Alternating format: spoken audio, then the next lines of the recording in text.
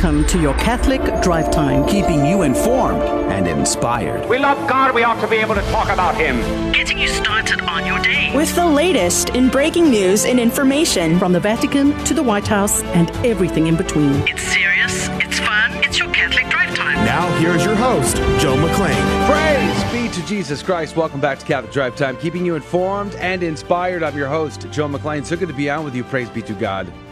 Good morning. It is Friday, March the 11th, 2022, and praise be to God you have survived the week. You are mere hours away from your weekend. Let's pray it's going to be a great weekend at that. We have a lot to cover in the show today. It's going to be very interesting. We are going to have a Russian dissident on the show, an exile, someone who left Russia with some documents that they did not want him to have. He actually published those documents, I think, back in 2011 or something like that. His name is Pavel Stroilov. He is a dissident living in exile in the United Kingdom. He is with an organization called Christian Concern that apparently represents Christians in the UK fighting for their religious liberties, not unlike some of those organizations like the Thomas More Society in the United States and Alliance Defending Freedom and many others. So we're going to have a conversation with him in our guest segment at 35 past the hour. Is the USSR making a great comeback? Is Vladimir Putin making the USSR great again? We're going to have that conversation. Is he the great crusader that some would say? What is the status of society in Russia? What is his opinion on this situation in the Ukraine? We're going to have a conversation around all of that with Pavel Stroilov coming up at 35 past the hour. Lots of stories in the news to cover in the What's Concerning Us. China's new AI nanny is the big issue. Could the use of artificial intelligence create artificial wombs that no longer need moms and dads? They may be doing that in China right now. How do we feel about that as Catholics? You know, Facebook and Instagram saying they're going to allow violence on their platforms so long as it's targeted towards Russia. That's an interesting turn of events. The House Democrats passed a spending bill, of course, we mentioned that yesterday, forcing Americans to fund Planned Parenthood. And that's never a good thing. So we'll cover some of those stories coming up at 15 past the hour. Good morning to you, Rudy Carlos. Good morning, Joe. Praise be to God. Are you worried about the USSR being great again? Well, I am what I would say Bezmenov-pilled. I don't know if you guys have seen Yuri Bezmenov. I recommend you go look at his interviews. He was a KGB defector too. I've seen him, yeah. Yeah, and he would talk about God subversion. rest his soul. Yeah. I hope so. Yeah, was he Catholic? I don't know. No. But very concerning stuff that we're seeing here. I'm looking forward to talking to Pavel with it. Yeah, the interview you just mentioned is a very interesting interview. It supposedly is. Giving the entire game plan of the Soviet Union to pretend to die in order to corrupt the West. Yep. You know, are we there? Who knows? The answer is who knows. It's like smoke and mirrors everywhere you look. Speaking of which, Adrian Fonseca is here on the ones and twos. Good morning to you, Adrian. Howdy, howdy. Praise be to God. It's good to be here. Is it? It is good to be here. Despite Praise of be it to all? God. Despite of it all, it's good to be here. It's a bright, sunny day. Well, okay. It's going to be a bright, sunny day. It's almost a bright, sunny day. I got to tell you, yesterday, funny story real quick. So I got $1 off at the gas pump. I was so excited because it was $4 a gallon. And I'm like, oh, this is so sweet. Praise God. Thank you, Lord. I had $1 off discount on my fuel points. And I'm pumping. I'm excited. It's blue sky, sunny day. It shut off at only after 6 gallons and said, you have reached your limit. No more for you. Wait, what? Yikes. Yeah. I was like, They're rationing gas? That's what I thought. I got all freaked out. I'm like, what? I only got 6 gallons. I wanted a whole tank. What? And so still no positive answer. Like I talked to the manager. I did everything. I mean, maybe you used all your fuel points or something, or that's wild. That's concerning. I had 1,000 fuel points. Should I go hoard Gone. some gas? Poof. Like, And you know, Yikes. Emily posted a video of the gas prices in Chicago, and Emily gas Alcaraz, price, our and old friend. she had the gas prices at $9.99 in Wow. Chicago. $9.99. That's a deal. No, that's. I fake was like, news. that is I was like, Russian there's disinformation. Wow. I was like, there's no possibility. That's got to be broken. Vladimir Putin made that meme. He put it on the internet. I'm That's sure. that tower, that little sign. That must be broken. That's got to be broken. There's no possibility. It is $9.99. California's not if you $9.99. if you flip $9.99 over, what is it? I see where you're going with that. Build back better.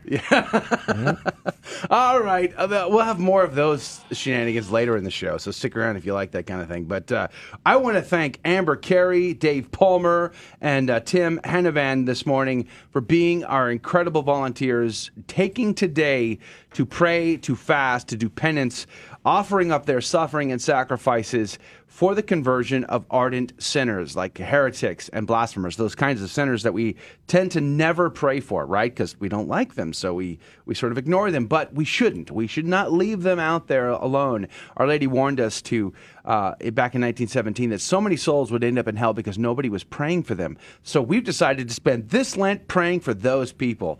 And Amber and Dave and Tim are not only praying for those intentions, but they're also praying for peace in our world as well. And they're joining us today. So Amber, Dave, and Tim, God love you. Thank you for doing that. We're very grateful. And we're going to jump in by praying our golden arrow prayer, and we're going to get started. In the name of the Father, the Son, and the Holy Ghost, amen. May the most holy, most sacred, most adorable, most incomprehensible, most unutterable name of God be always praised, blessed, loved, adored, glorified in heaven, on earth, and under the earth, by all the creatures of God, and by the Sacred Heart of our Lord and Savior Jesus Christ, in the most holy sacrament of the altar. Amen. In the name of the Father, the Son, and the Holy Ghost. Amen. And now your breaking news with Rudy Carlos. Good morning. Thanks for tuning into Catholic Drive Time. Today's Friday, March 11th. These are your headlines. Breitbart reports Russia withdraws from Council of Europe. The Council oversees the European Court of Human Rights, alleging the European Union and NATO abused their influence with the organization. The Russian Ministry of Foreign Affairs said Russia will not participate in the campaign being waged by NATO and its obedient EU followers to turn the oldest European organization into another platform for preaching about Western superiority and for grandstanding. Let them enjoy each other's company without Russia. And One American News reports United Airlines to let unvaccinated employees return to jobs on March 28th. In a memo, the Chicago-based U.S. carrier said about 2,200 employees had received vaccine-related reasonable accommodations after it had become the first major U.S. airline to mandate employee vaccines.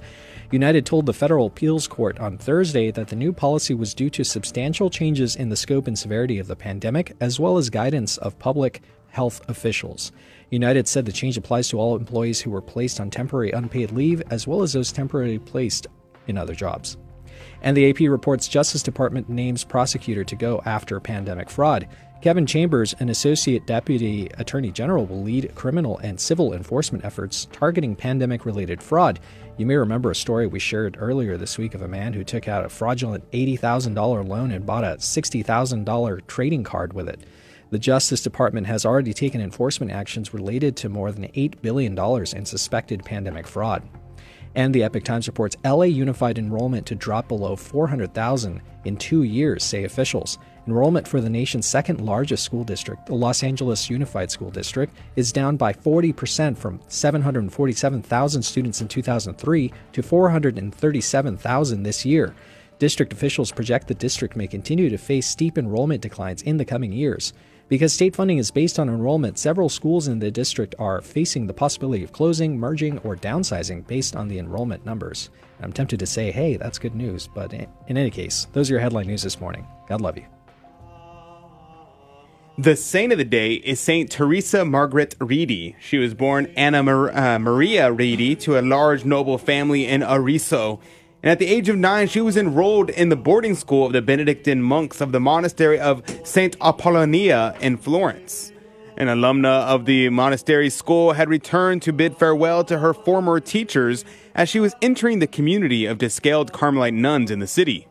Reedy was deeply moved by the enthusiasm and joy she saw in the older girl's face. As she reflected on this, she felt that she suddenly received an unspoken message from the foundress of the order, the noted Carmelite mystic and foundress, Teresa of Avila. On the 1st of September 1764, she formally submitted her request for admission to the assembled descaled Carmelite nuns of the monastery of St. Teresa in Florence. Reedy was admitted to the monastery in November 1764, and on the 11th of March of the following year, she was given the religious habit of the order, and she took the name Teresa Margaret Mariana of the Sacred Heart. Teresa Margaret was a very private and spiritual person. She was assigned to the office of infirmarian for the community. That would be like a nurse, which she carried out diligently. She had a special gift for reaching the deaf and mentally ill nuns among her charge, and at the same time, she was able to grow deeply in her interior life. She was given a special contemplative and experience concerning the words of 1 John 4:8, God is love, which was a phrase she would repeat often, despite the constant reprimands and humiliations inflicted on her by her prioress of the community in order to test her. She proved to be unfailingly cheerful. At the start of 1770, an epidemic broke out in the monastic community. Teresa Margaret worked ceaselessly caring for the other nuns. In early March, she seemed to have a premonition of her sudden death, which was at the young age of 23. On the 6th of March, having been forced to miss the community meal, she was eating alone in the refectory when she had a sudden attack of a pain similar to colic, which left her unable to reach her room until morning. Eventually, taking to her bed, she summoned help. Although she was suffering a good deal of pain, she refused to be cared for by the other nuns, so as not to burden them.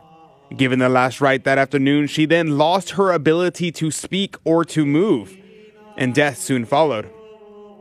St. Teresa Margaret Reedy, pray for us. Praise be to God in all things. The gospel today comes to us from Matthew chapter 5, verses 20 through 26.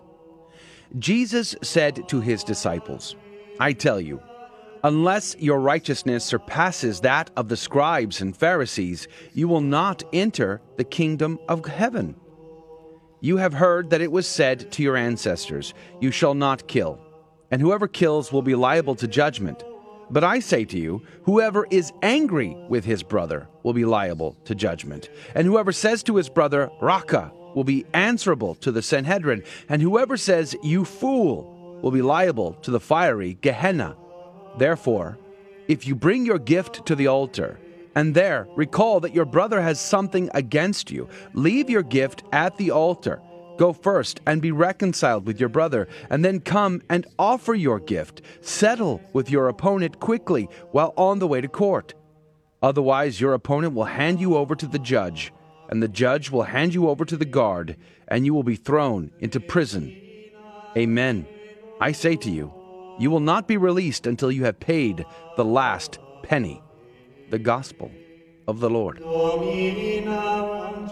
Praise to you, Lord Jesus Christ. St. Chrysostom said, this is the first mention of hell, though the kingdom of heaven had been mentioned some time before, which shows that the gift of the one comes of his love, the condemnation of the other of our sloth. Many, thinking this a punishment too severe for a mere word, say that this was said figuratively. But I fear that if we thus cheat ourselves with words here, we shall suffer punishment indeed there.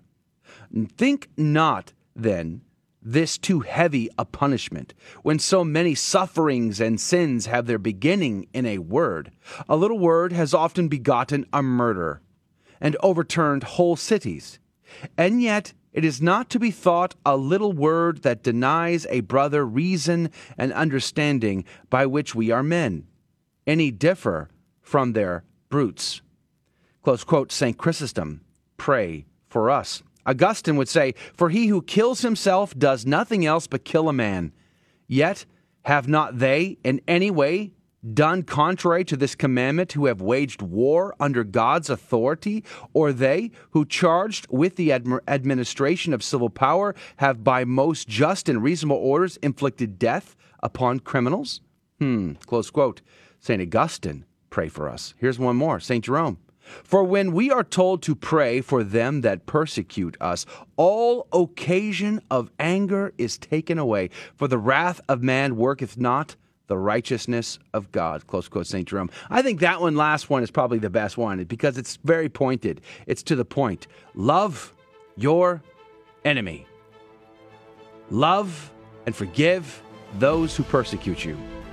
It is to become like God, to forgive one's enemies. It is hard. It is difficult. Maybe this Lent we can work on that. Loving our enemies. Having class and charity to even those that we hate the most. Amen. We'll be right back. What's concerning us is coming up next. Don't go anywhere.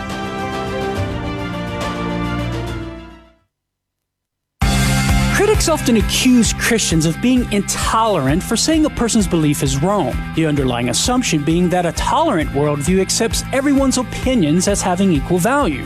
What can we say in response? Well, first, the objection wrongly assumes that tolerance means accepting everyone's opinions as having equal value. The true meaning of tolerance is respecting a person's dignity even though you think he's wrong. We're labeled as intolerant for saying someone is wrong, but yet saying someone is wrong belongs to the essence of tolerance. Second, the charge applies a double standard. The objector says the Christian is being intolerant for saying someone's belief is wrong, but yet in doing so, the objector necessarily implies the Christian's belief is wrong, and thus is being intolerant according to his own standards. So the charge from intolerant is simply confused and inconsistent. I'm Carlo Broussard with the ready reason for Catholic Answers, Catholic.com. Ladies and gentlemen, this is your captain speaking. We're currently cruising at 39,000 feet. We'll turn that seatbelt sign off for you and let you move about the cabin. Looks like we're about 2 hours and 10 minutes from landing. Plenty of time for you to do some Bible reading. Wouldn't it be great if everyone read the Bible regularly? Why not start today? A friendly suggestion from Guadalupe Radio Network.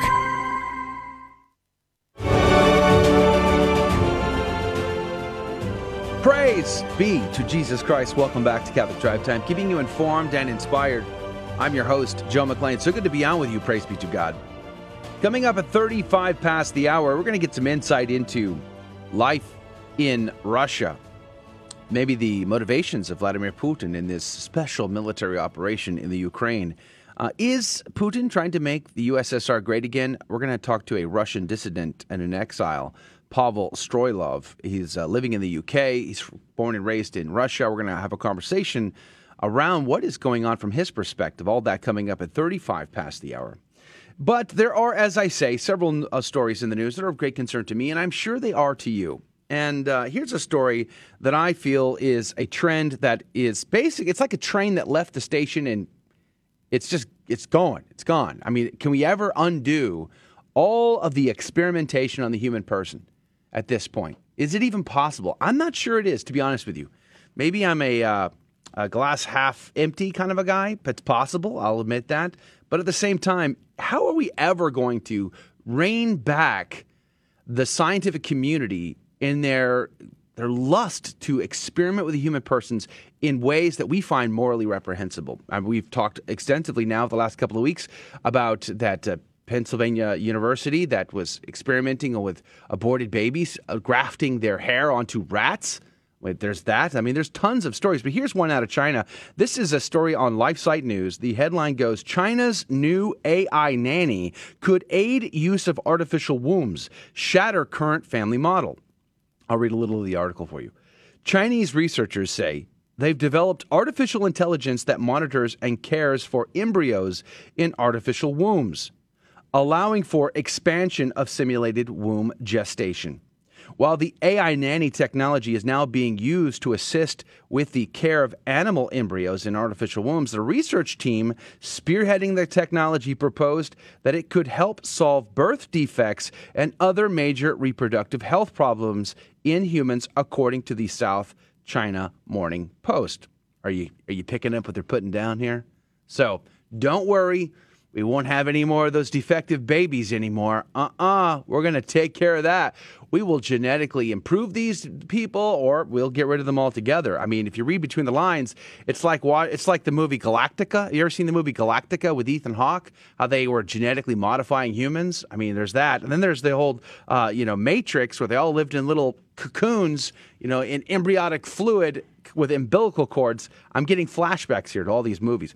The article goes on to say, Professor Sun at the Suzhou Institute of Biomedical Engineering and Technology, a subsidiary of the Chinese Academy of Sciences, and his colleagues explained in the Journal of Biomedical Engineering how their new AI aids gestation in artificial wombs.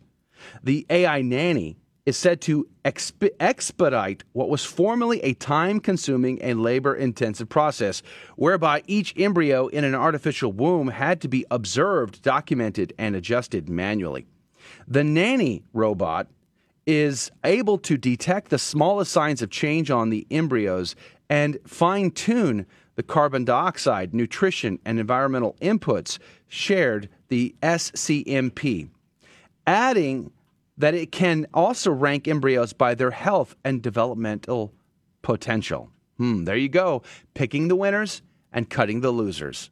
These are human beings we're talking about, but some get to survive and others don't. Gee, I wonder who gets to survive. Who gets to be in charge of that? This article goes on to say, quote, when an embryo develops a major defect or dies, the machine would alert a technician to remove it from the womb-like receptacle, close quote. So there you go. They're just going to toss the bad ones out.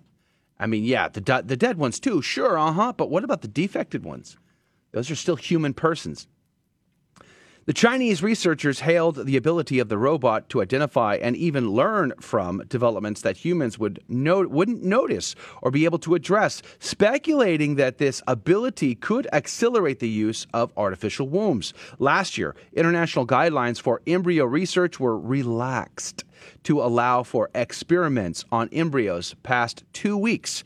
Quote, should broad public support be achieved within a jurisdiction, and if local policies and regulations permit, in their paper, Sun and his colleagues openly welcomed embryo research at later developmental stages.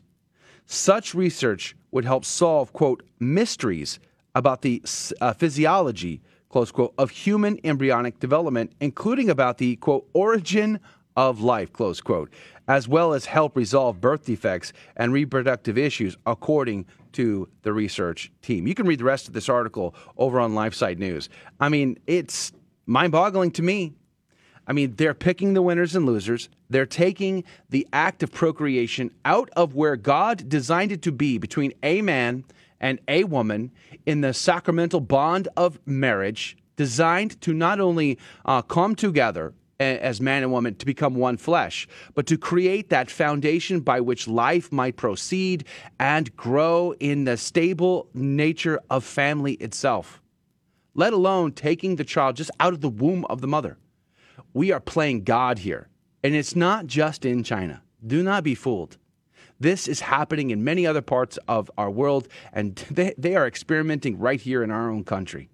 This is a concern, and as Catholics, we ought not to tolerate this. We ought to stand up and make our voices heard.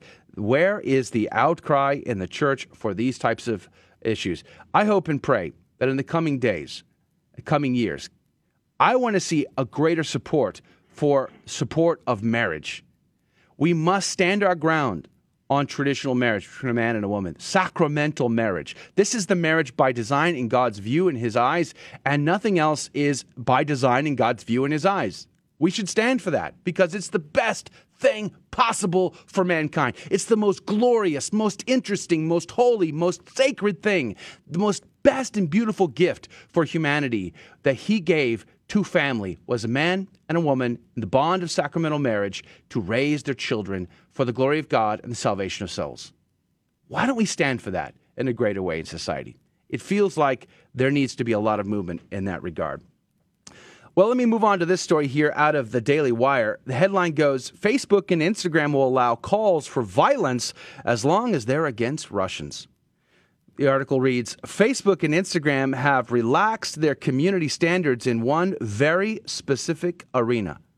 In some countries, the platforms will allow posts that call for violence against Russia, Russian soldiers, Russian President Vladimir Putin, and Belarusian President Alexander Lukashenko.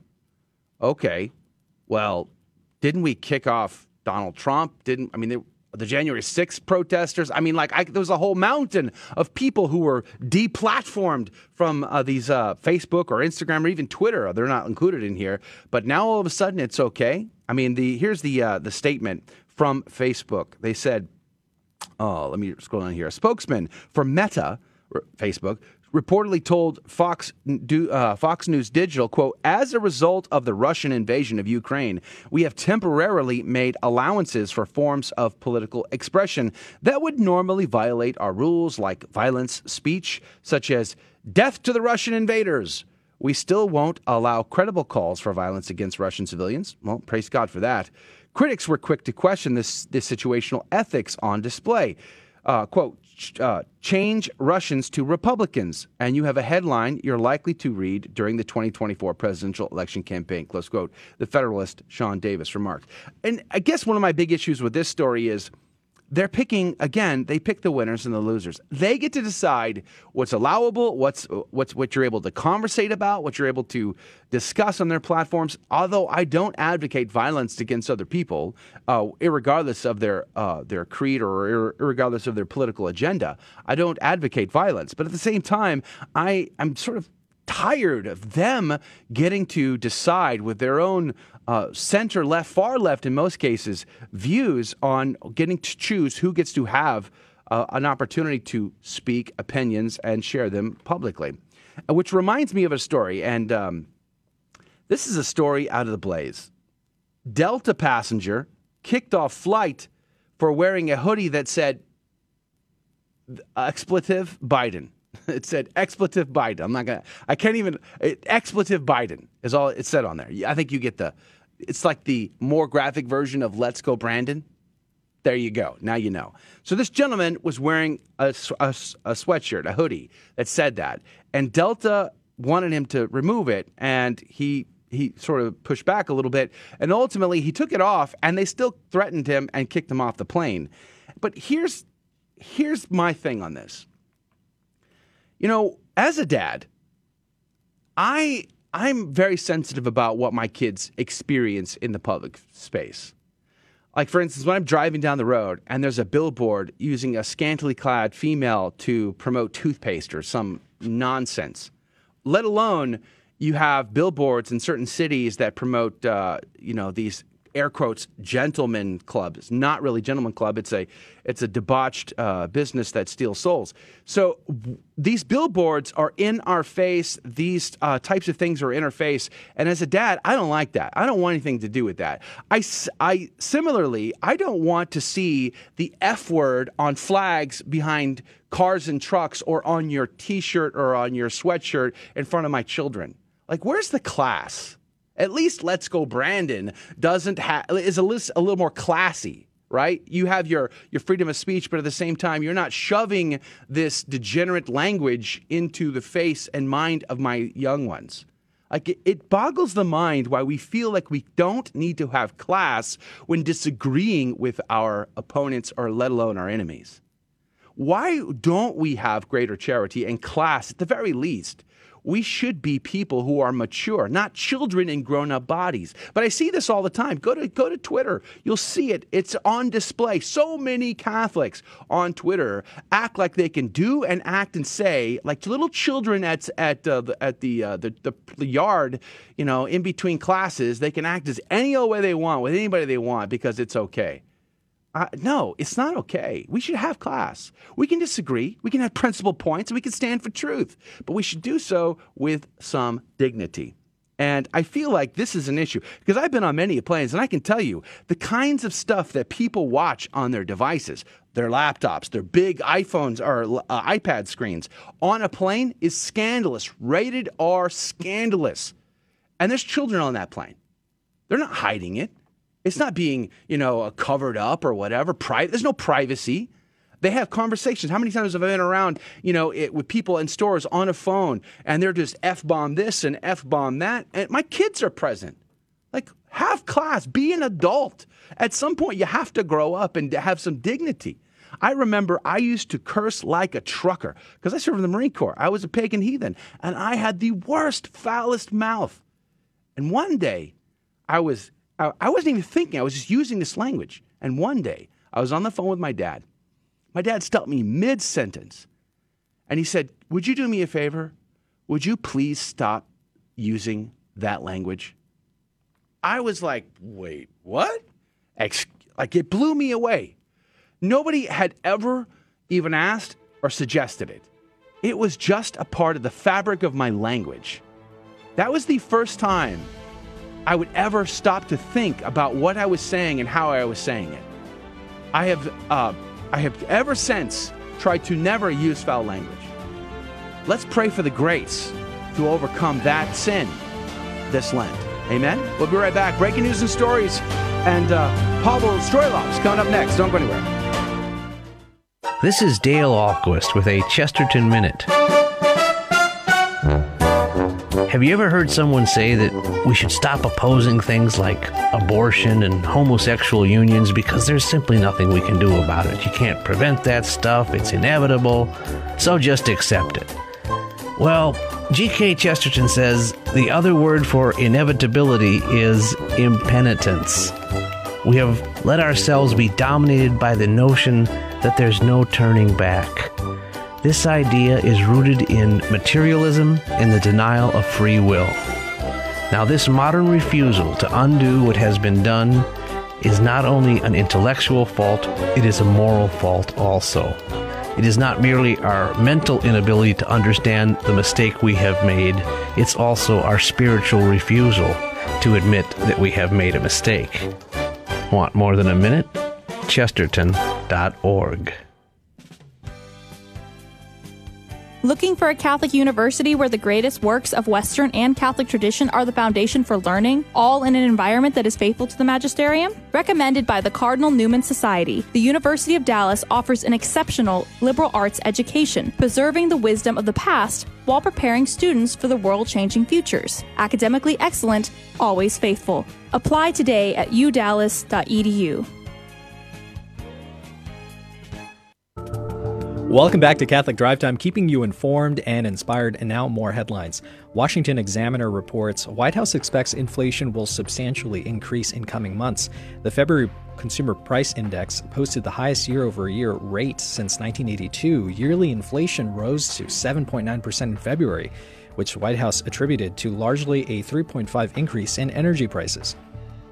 The White House Council of Economic Advisors noted that there has been substantial run-up in energy prices since February, resulting from the Russian invasion of Ukraine, and that energy and commodities prices will likely contribute substantially to inflation in the coming months. And Breitbart reports Joe Biden's America. Anxiety spikes as Americans report high levels of stress due to rising prices. I hope you're sitting down for this story. The stress over the past year has piled on as Americans contributed to face coronavirus restrictions, inflation, and global conflicts under Biden's presidency. Additionally, 87% say that they feel there has been a constant stream of crises without break over the last 2 years, and 73% say they are overwhelmed by the number of crises facing the world right now. Further, 69% say they are worried the Russian invasion of Ukraine will lead to nuclear war, and the same percentage fear that these are the beginning stages of World War III.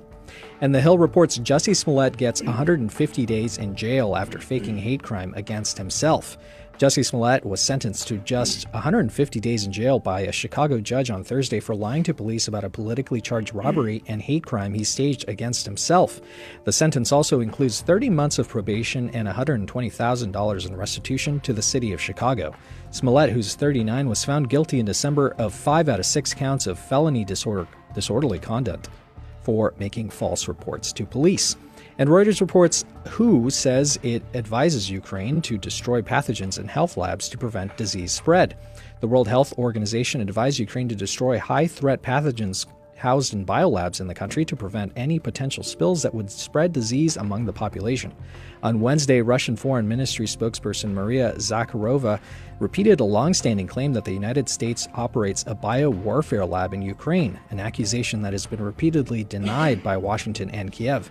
Zakharova said that the documents unearthed by Russian forces in Ukraine showed an emergency attempt to erase evidence of military biological programs by destroying lab samples. And those are your headline news this morning.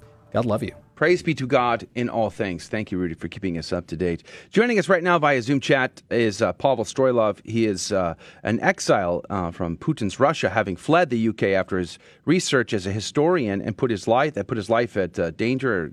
And he studied law at King's College in London, University of Law. He now works as a legal consultant for Christian Legal Centre or Christian Concern in the UK. Good morning to you, Pavel Stroilov.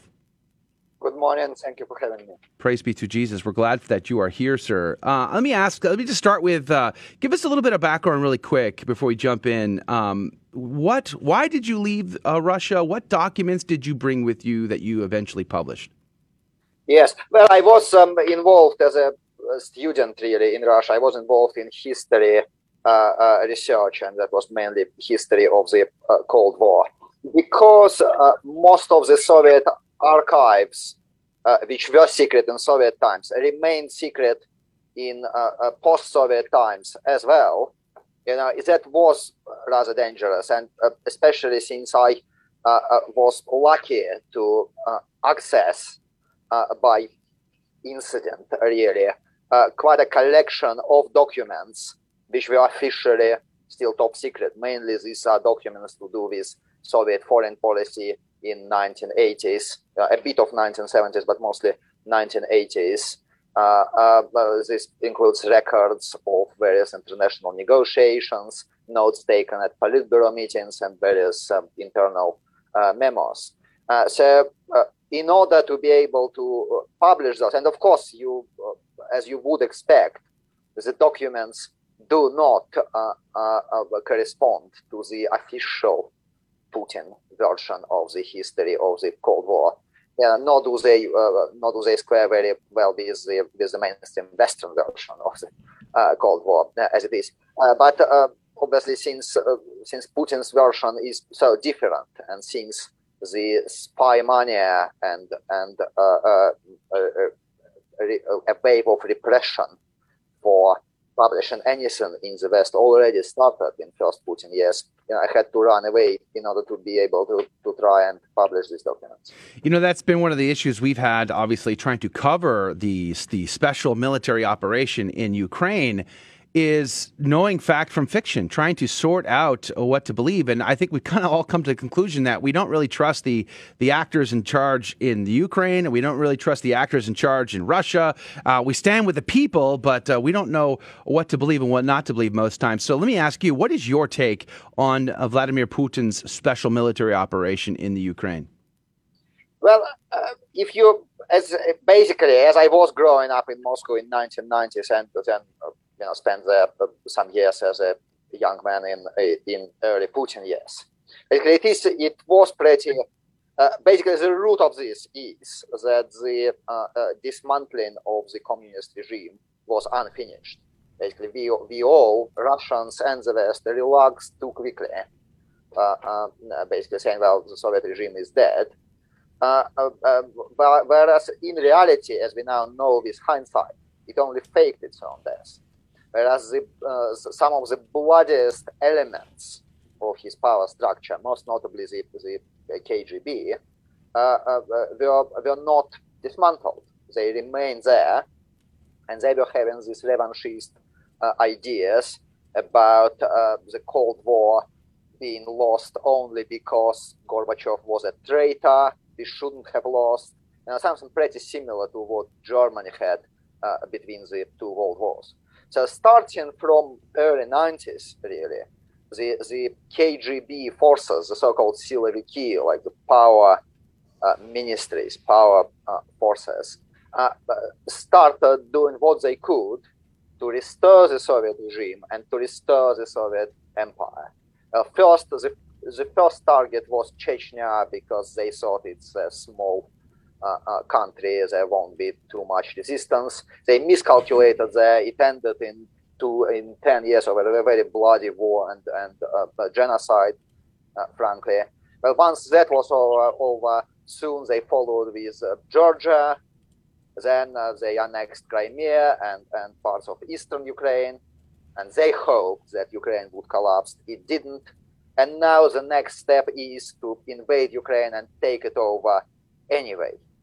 So this is, basically this is their march to restore the Soviet empire as it was in the times of the Cold War. And of course, if they've been in Ukraine, they won't stop there either.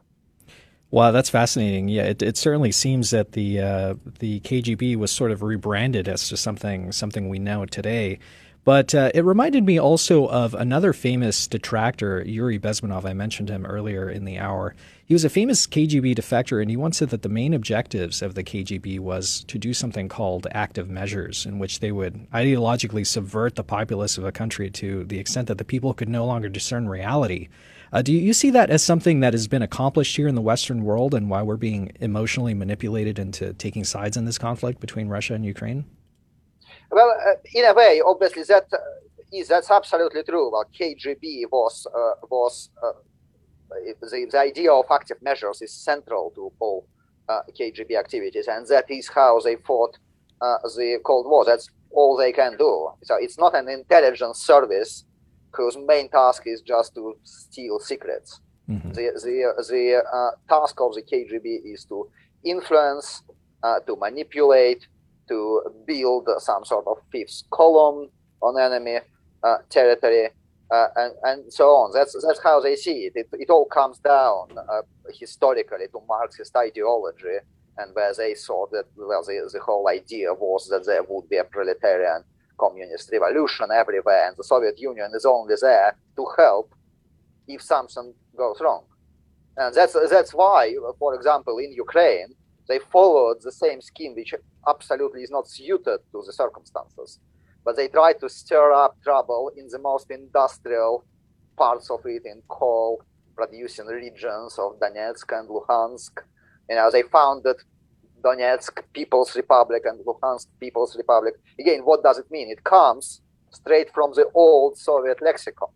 And then when it didn't work, they are sort of correcting the errors of the calculated idea of the hybrid war, of their plan of hybrid war and revolution and popular uprising by simply a straight, brutal military invasion. We're talking with Pavel Stroilov. We have just about a minute before we go to break, but let me ask you real quick. So are you suggesting that Vladimir Putin, does he want to bring back communism, or he just wants to bring back what felt like the USSR? Can you make a distinction? You got about 60 seconds. I think the only thing they've dropped is the actual Marxist ideology, and they started to see it as a weakness towards the end of the Soviet Union, the beginning of post-Soviet times. Well, it clearly discredited itself. But apart from that, all these Soviet maxims like might is right, and we want to have a great empire, and Americans are enemies, and we are going to rule the world. Well, this sentiment is still there. So that's their mentality. Okay. Hold that thought, though. There's so much I want to get into, and we're right at this hard break here. We're talking with Pavel Stroilov. He is a political exile from Russia. He now lives in the UK in exile, and he works with the Christian Legal Center, Christian Concern. We're going to talk more about Vladimir Putin coming up, what his motivations are, and maybe the concerns of the people. I've been watching a lot of sort of vlogs from Russians lately to see they're living there, kind of get their perspective on sanctions, the operation in Ukraine, and all of that. And is Vladimir Putin the great Christian crusader saving us from the decadence of the West? We're going to ask that question coming up right after this break. Don't go anywhere. We'll be right back. Share us with a friend. The devil's third temptation for Jesus in the wilderness is doubt. He leads Jesus to Jerusalem, the city where he will soon be rejected and crucified. There he made him stand on the edge of the temple roof and said to him, "If you are the Son of God, throw yourself down from there." Then, flipping the script, he tries to trap Jesus with some scripture quoting of his own and says, "For it is written, he will command the angels to guard you. With their hands they will support you, lest you dash your foot against a stone." But Jesus, again quoting from Deuteronomy, knowing he's trying to make him doubt God's care, rebukes him by saying, "It also says, you shall not put the Lord your God to the test." Jesus is referring back to the times the Israelites were tempted in Exodus. Lent is like a mini Exodus leading us to the victory of Easter. We must also keep God as our refuge and fortress, in whom we trust to see us to victory. This is Matt Maloney from knowthefaith.net. Howdy, this is Adrian Fonseca, producer of the Catholic Drive Time Show. Heard Monday through Friday, 6 a.m. Central and 7 a.m. Eastern, right here on the Guadalupe Radio Network. And I'm proud to tell you that Real Estate for Life is an underwriter of Catholic Drive Time. Real Estate for Life connects home buyers and sellers to real estate agents while supporting pro-life organizations, offering their clients a faith-based experience. They are online at realestateforlife.org. That's realestateforlife.org. God love you. Praise be to Jesus Christ. Welcome back to Catholic Drive Time, keeping you informed and inspired. I'm your host, Joe McLean. So good to be on with you. Praise be to God. Pavel Stroilov is our guest with Christian Concern in the UK, an organization fighting for Christian rights in public square there.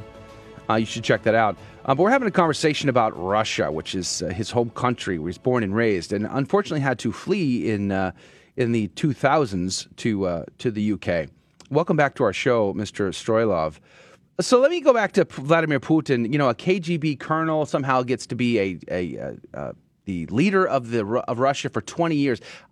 It boggles my mind. I know he changed I guess it was the Constitution or the laws that allowed him to stay in power, but in a democracy, for one man to be in charge for 20 years boggles my mind. How is that possible? Well, it's not a democracy. That's the answer. He abolished democracy. You have the elections are more genuine in Iran nowadays than in Russia, and Iran is not much of a democracy. So he got rid of independent media. He got rid of disloyal big businesses and even very old businesses. He suppresses dissent brutally. Opposition rallies are being brutally suppressed. Basically, the moment you are on the street protesting, you may have only a few seconds until you are brutally arrested and taken to the police station. So, and of course, all the elections were rigged in a quite shameless way. So this way he stays in power. So who's running Russia? Is it Vladimir, or is it the oligarchs, or is it the two of them working in union? I think originally, probably Putin was basically just an agent of the KGB mafia, taking over the whole state power on their behalf. And then, well, as far as one can figure out, I think over time he became more of a personal dictator, simply because he has been there for a long time, and has a lot of sycophants came around, and he's got a lot of megalomania and so on. So it is now probably a bit more dictatorial than it was in the beginning. Mm. Now, Patriarch Kirill also had his beginnings in the KGB. What is the relationship between Russia and the Orthodox Church? Is it more of a how would you say? I'm spacing on the word, but is it more like are they spokespeople for the government now, or is it's still independent as a church? No, it's not independent, and of course the Putin's idea about Christianity is basically it's limited to the idea that to have a strong empire, one wants a strong church, which would be quite obedient to secular authorities, and it must be strictly disciplined so that you don't have something that we are having right now, where 200 priests suddenly sign a petition to stop the war in Ukraine. Well, basically, you need to have a power structure, and you need Patriarch Kirill to suppress this and to discipline these people. So in that sense, Russian Orthodox Church is unfortunately a tool of the state. It's a different matter that essentially they are playing Putin and these secular rulers who are trying to manipulate the church. There is a sense in which they are playing with something that is stronger than they are. They probably don't believe that there is something real behind the church, and there is no harm in the church worshiping Jesus as long as you've got enough agents in high places. But we know that it works differently, and there are surprises for them in that, such as the conscientious clergymen protesting and risking their livelihoods and risking their freedom, despite all this strict discipline there. Let's play. Let me just play devil's advocate for you for a second. On the Ukraine side of this equation, we have seen corruption at a big scale. I mean, the Hunter Biden story alone was pretty shocking to us during the last couple of years. I mean, the amount of money, billions of dollars, flowed in their biolabs now that are obviously, American sponsored. What are they doing there? Who knows? We don't know. So there's a lot of corruption in that regard. And then there's the story of Nazi brigades and all this other stuff. Couldn't it be possible that Vladimir Putin simply doesn't want this on his doorstep, and there are more, let's say, innocent motives than what we've discussed so far? What would you say to that, Paul Stroilov?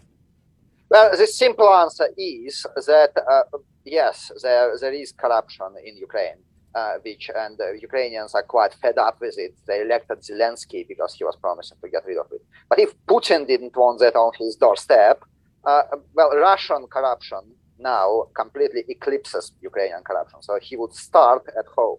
And the same goes for neo-Nazis. Well, I'm sure that Ukraine, like any European nation, has some minority of neo-Nazis, like everyone has that. I've seen a lot of them growing up in Moscow. That was part of Russian neo-Nazis. That was part of the city landscape.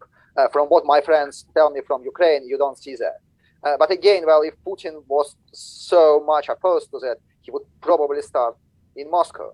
I think a more fundamental point is that, any country on earth can be criticized for a lot of things. There is no paradise on earth. When you have a total war of this nature, it's not about trading criticisms of how a particular country falls short of particular ideals. Rather, it is a clash of ideals. Ukraine's reality may have its shortfalls, but the Ukrainian ideal is as a democratic Western Christian nation, and they have an idealized view of the West. That's why they want to enter the European Union and this sort of thing. Whereas Putin's ideal is to restore the Soviet Union. And especially at this moment, as he was starting this war, if you listen to his speeches, if you read his speeches, it's astonishing how he just addresses his troops as comrades and talks about Ukraine having no right to exist because it was just an administrative unit of the USSR created by Lenin, and now the Soviet Empire is coming back to take what belongs to it. And that's what he wants. Yeah, I was astonished by his use of the Great Revolution, speaking, using the term comrade. Is comrade a term that Russians use today in their average language? No, they don't.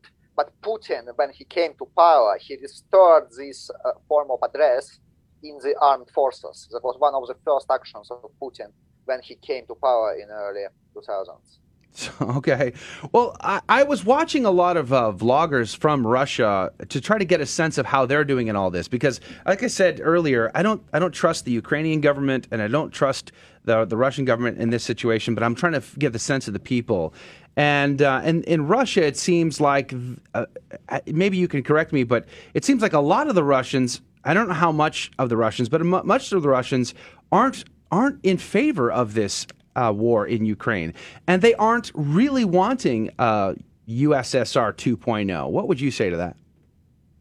Absolutely. Well, obviously, a lot of people are afraid, and a lot of people are indifferent and want just to get on with their lives. But you can't ignore the fact that since the beginning of this invasion, we know around 14,000 people by name who were arrested for protests on the streets of Russian cities. And these are only those who were arrested and whom you know by name. So probably the real figure would be in tens of thousands. And the leaks from the Kremlin circles, from what I've read, are that now the Putin's National Guard units, kind of his elite military unit, insist they must stay in Moscow to protect Putin from Russians, rather than being sent to Ukraine, where obviously things are not going great for them. And of course, so that is, obviously you can argue, and you can play one blog against another blog, and you can point to official opinion polls to show there is support. But you've got tens of thousands of people who are prepared to risk arrest possibly torture in the hands of Russian police, possibly imprisonment, definitely a criminal record, just to protest against that. That is something. Russia is not with him. We only have just like 2 minutes left, and I want to ask some questions about getting to an understanding of where the Russians are at, sort of on a moral, ethical compass. So we only have a couple minutes, but how about mass attendance there, as far as the Orthodox go, or abortion rates? Have they gone up or down? Alcoholism, has it gone up or down since they become a democracy, so to speak? Yes, well, Russia under Putin, like under the Soviet Union, it has one of the most liberal abortion laws in the world. It's abortion on demand up to 12 weeks, if I remember correctly. For all his talk of Christian values and so on, for all this propaganda, the reality is quite different. And and of course the same. Well, you can't really say that in Russia, and especially in the higher echelons of Putin's power structure, you've got any shining examples of morality, and thou shalt not kill, thou shalt not steal, a couple of obvious examples. Well, and I also see, since I've never paid attention before, very Western as far as shopping and restaurants and life. It seems just very much like the rest of the West, and I think that they're fearing that these sanctions, these companies, are punishing them by shutting down instead of punishing Putin. But it seems like that's also a tragedy in this story. The people are being punished instead of Vladimir Putin. But I think that is right, and the root of the problem is that the West doesn't have the courage to do what needs to be done, i.e., no-fly zone, or at least openly supply defense systems to Ukraine, do this sort of thing. Well, so instead of that, we're out of time. I'm sorry, Pavel. I hate to cut you off, but I'm actually out of time. I have to say goodbye because we're going to be cut off.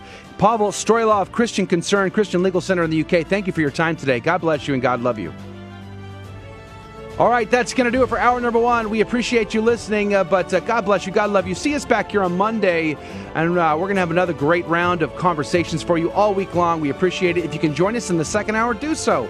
You can hang out with us on our website at grnonline.com/CDT. And again, thank you to Amber and to all of Dave Palmer and Tim for fasting with us today. God bless you. God love you. Have a great weekend. Thank you for joining us on Your Catholic Drive Time, where it is our pleasure to keep you informed and inspired. Join us Monday through Friday at the same time, right here on your favorite Catholic radio station. Don't forget to connect with us. Just go to facebook.com/Catholic Drive Time. Again, that's facebook.com/Catholic Drive Time. Be sure to share more than just us today. Share Jesus with everyone you meet. Bye now, and God love you.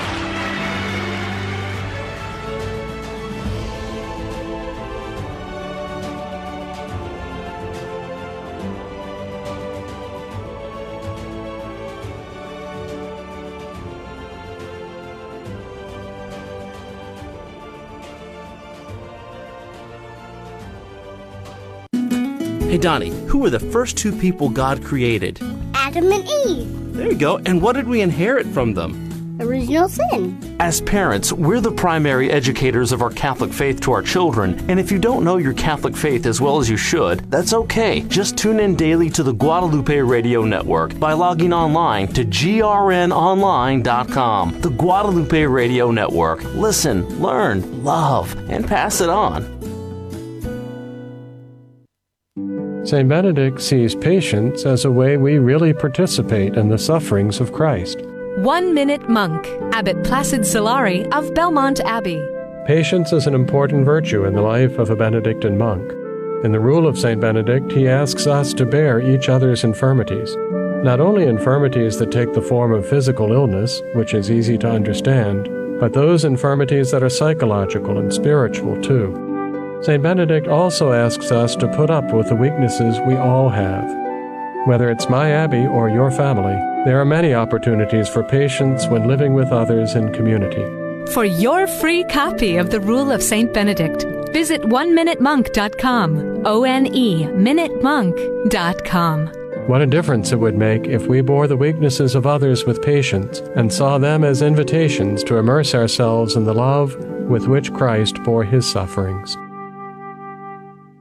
Your Odyssey begins at the University of Dallas, the premier Catholic liberal arts university in Texas. With campuses in Irving and Italy, UD's rigorous core curriculum sets it apart. An education rooted in the great works of Catholic and Western tradition. An education that ennobles and enables students in their pursuit of wisdom, truth, and virtue. Undergraduate, graduate, and certificate programs available. Start your college odyssey at the University of Dallas today. Go to udallas.edu to learn more.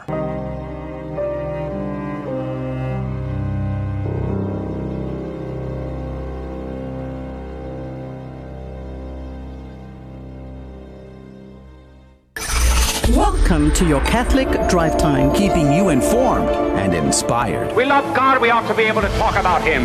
Getting you started on your day. With the latest in breaking news and information. From the Vatican to the White House and everything in between. It's serious, it's fun, it's your Catholic Drive Time. Now, here's your host, Joe McClain. Praise be to Jesus Christ. Welcome back to Catholic Drive Time, keeping you informed and inspired. I'm your host, Joe McClain. So good to be on with you.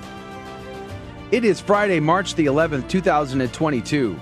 Praise be to God. It is Friday, so it's the weekend. You have survived the week. Congratulations. It's going to be a wonderful weekend. At least, I don't know about where you are at, but where I'm at. Praise God. Compared to my last weekend, woof, I can't wait. I get to sleep. I'm just so excited. But it's going to be beautiful weather here, and we're getting excited because we have two teens that are going to be confirmed. If God wholly wills it, we'll see that next week. But we're practicing for confirmation this weekend, which means, the great slap, Rudy. The great slap. I promised my kids I don't want them to show up in front of the cardinal and not be prepared for that.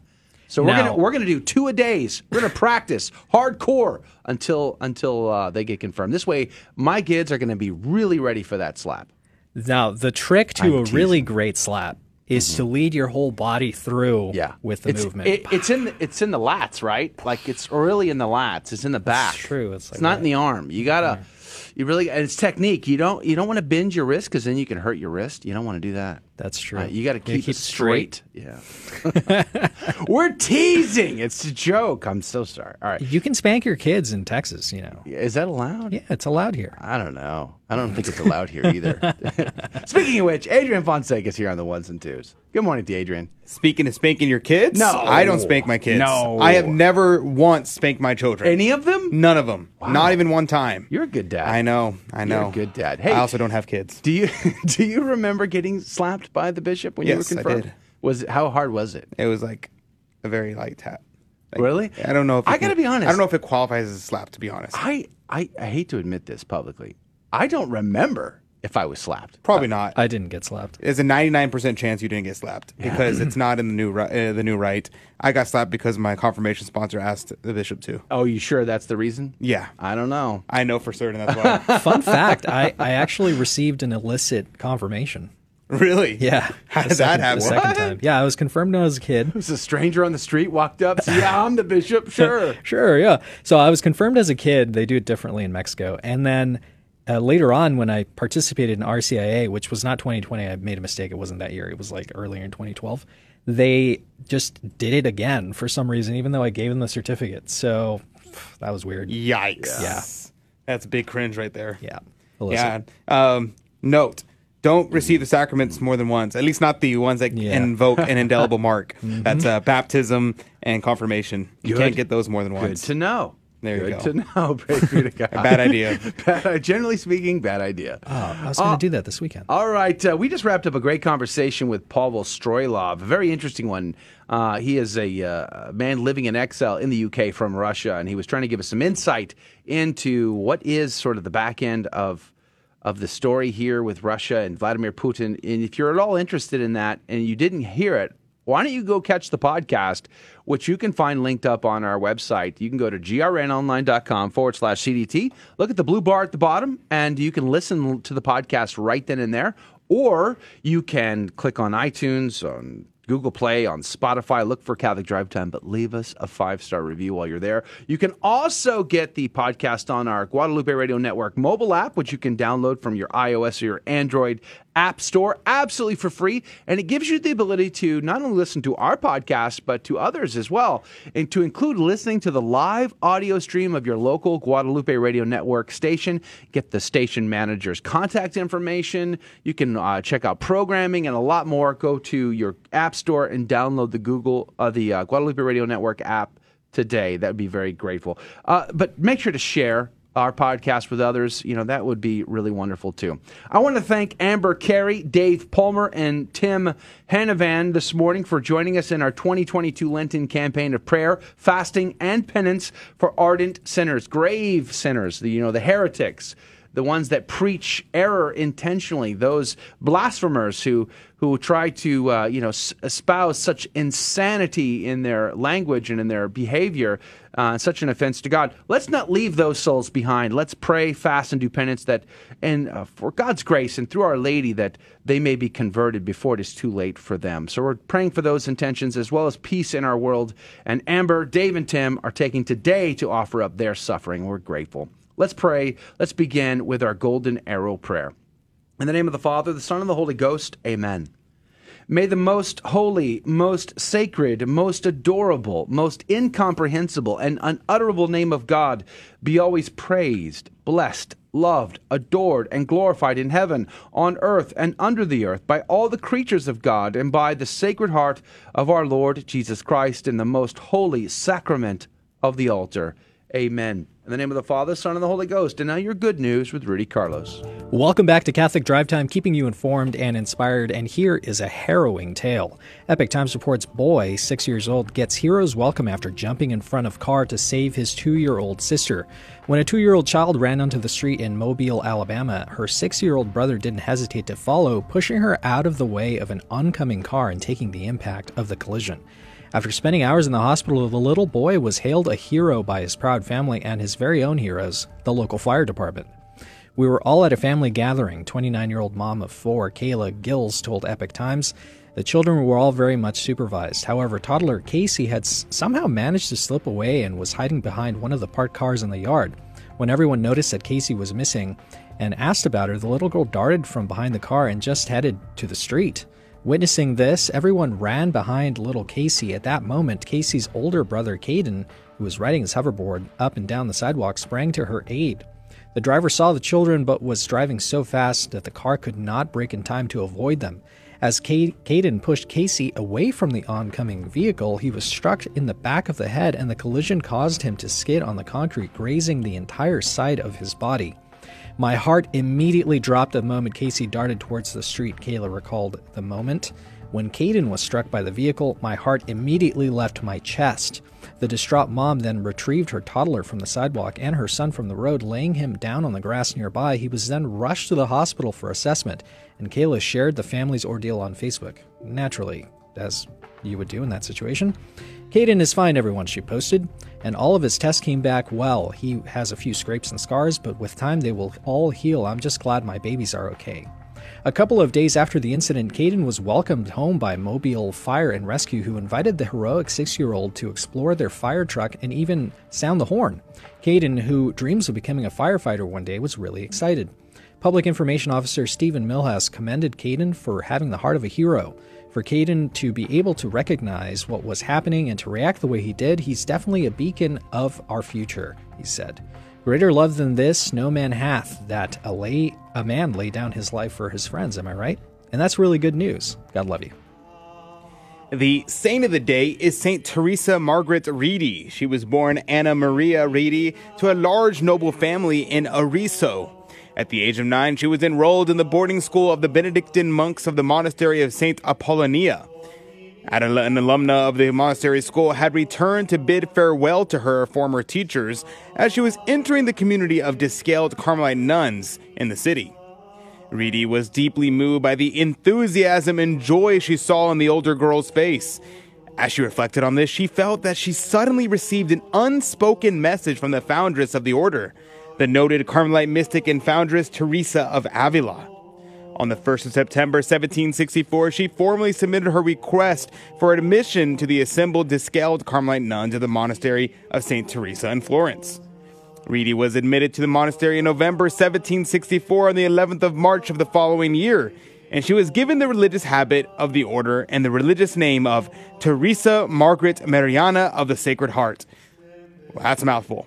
Teresa Margaret was a very private and spiritual person. She was assigned to the office of infirmarian for the community. That would mean she was the nurse. When she carried out diligently, she had a special gift for reaching the deaf and mentally ill nuns among her charges. At the same time, she was able to grow deeply in her interior life. She was given a special contemplative experience concerning the words of 1 John 4:8, God is love, which was a phrase she would repeat often. Despite the constant reprimands and humiliations inflicted on her by the prioress of the community in order to test her, she proved to be unfailingly cheerful. At the start of 1770, an epidemic broke out in the monastic community, and Teresa Margaret worked ceaselessly caring for the other nuns. In early March, she seemed to have a premonition of her sudden death, which was at the young age of 23. On the 6th of March, having been forced to miss the community meal, she was eating alone in the refectory when she had a sudden attack of a pain similar to colic, which left her unable to reach her room until morning. Eventually taken to her bed, she summoned help, and although she was suffering a good deal of pain, she refused to be cared for by any of the other nuns, so as to not burden them. Given the last rites that afternoon, she then lost her ability to speak or move, and death soon followed. Saint Teresa Margaret Reedy, pray for us. Praise be to God in all things. The gospel today comes to us from Matthew chapter 5, verses 20 through 26. Jesus said to his disciples, I tell you, unless your righteousness surpasses that of the scribes and Pharisees, you will not enter into the kingdom of heaven. You have heard that it was said to your ancestors, you shall not kill, and whoever kills will be liable to judgment. But I say to you, whoever is angry with his brother will be liable to judgment. And whoever says to his brother, Raka, will be answerable to the Sanhedrin. And whoever says, you fool, will be liable to the fiery Gehenna. Therefore, if you bring your gift to the altar, and there recall that your brother has anything against you, leave your gift there at the altar. Go first and be reconciled with your brother, and then come and offer your gift. Settle with your opponent quickly while on the way to court. Otherwise, your opponent will hand you over to the judge, and the judge will hand you over to the guard, and you will be thrown into prison. Amen. I say to you, you will not be released until you have paid the last penny. The Gospel of the Lord. Praise to you, Lord Jesus Christ. Pseudo Chrysostom said, he who is angry without cause shall be judged, but he who is angry with cause shall not be judged. For if there were no anger, neither teaching would profit, nor judgments hold, nor crimes be controlled.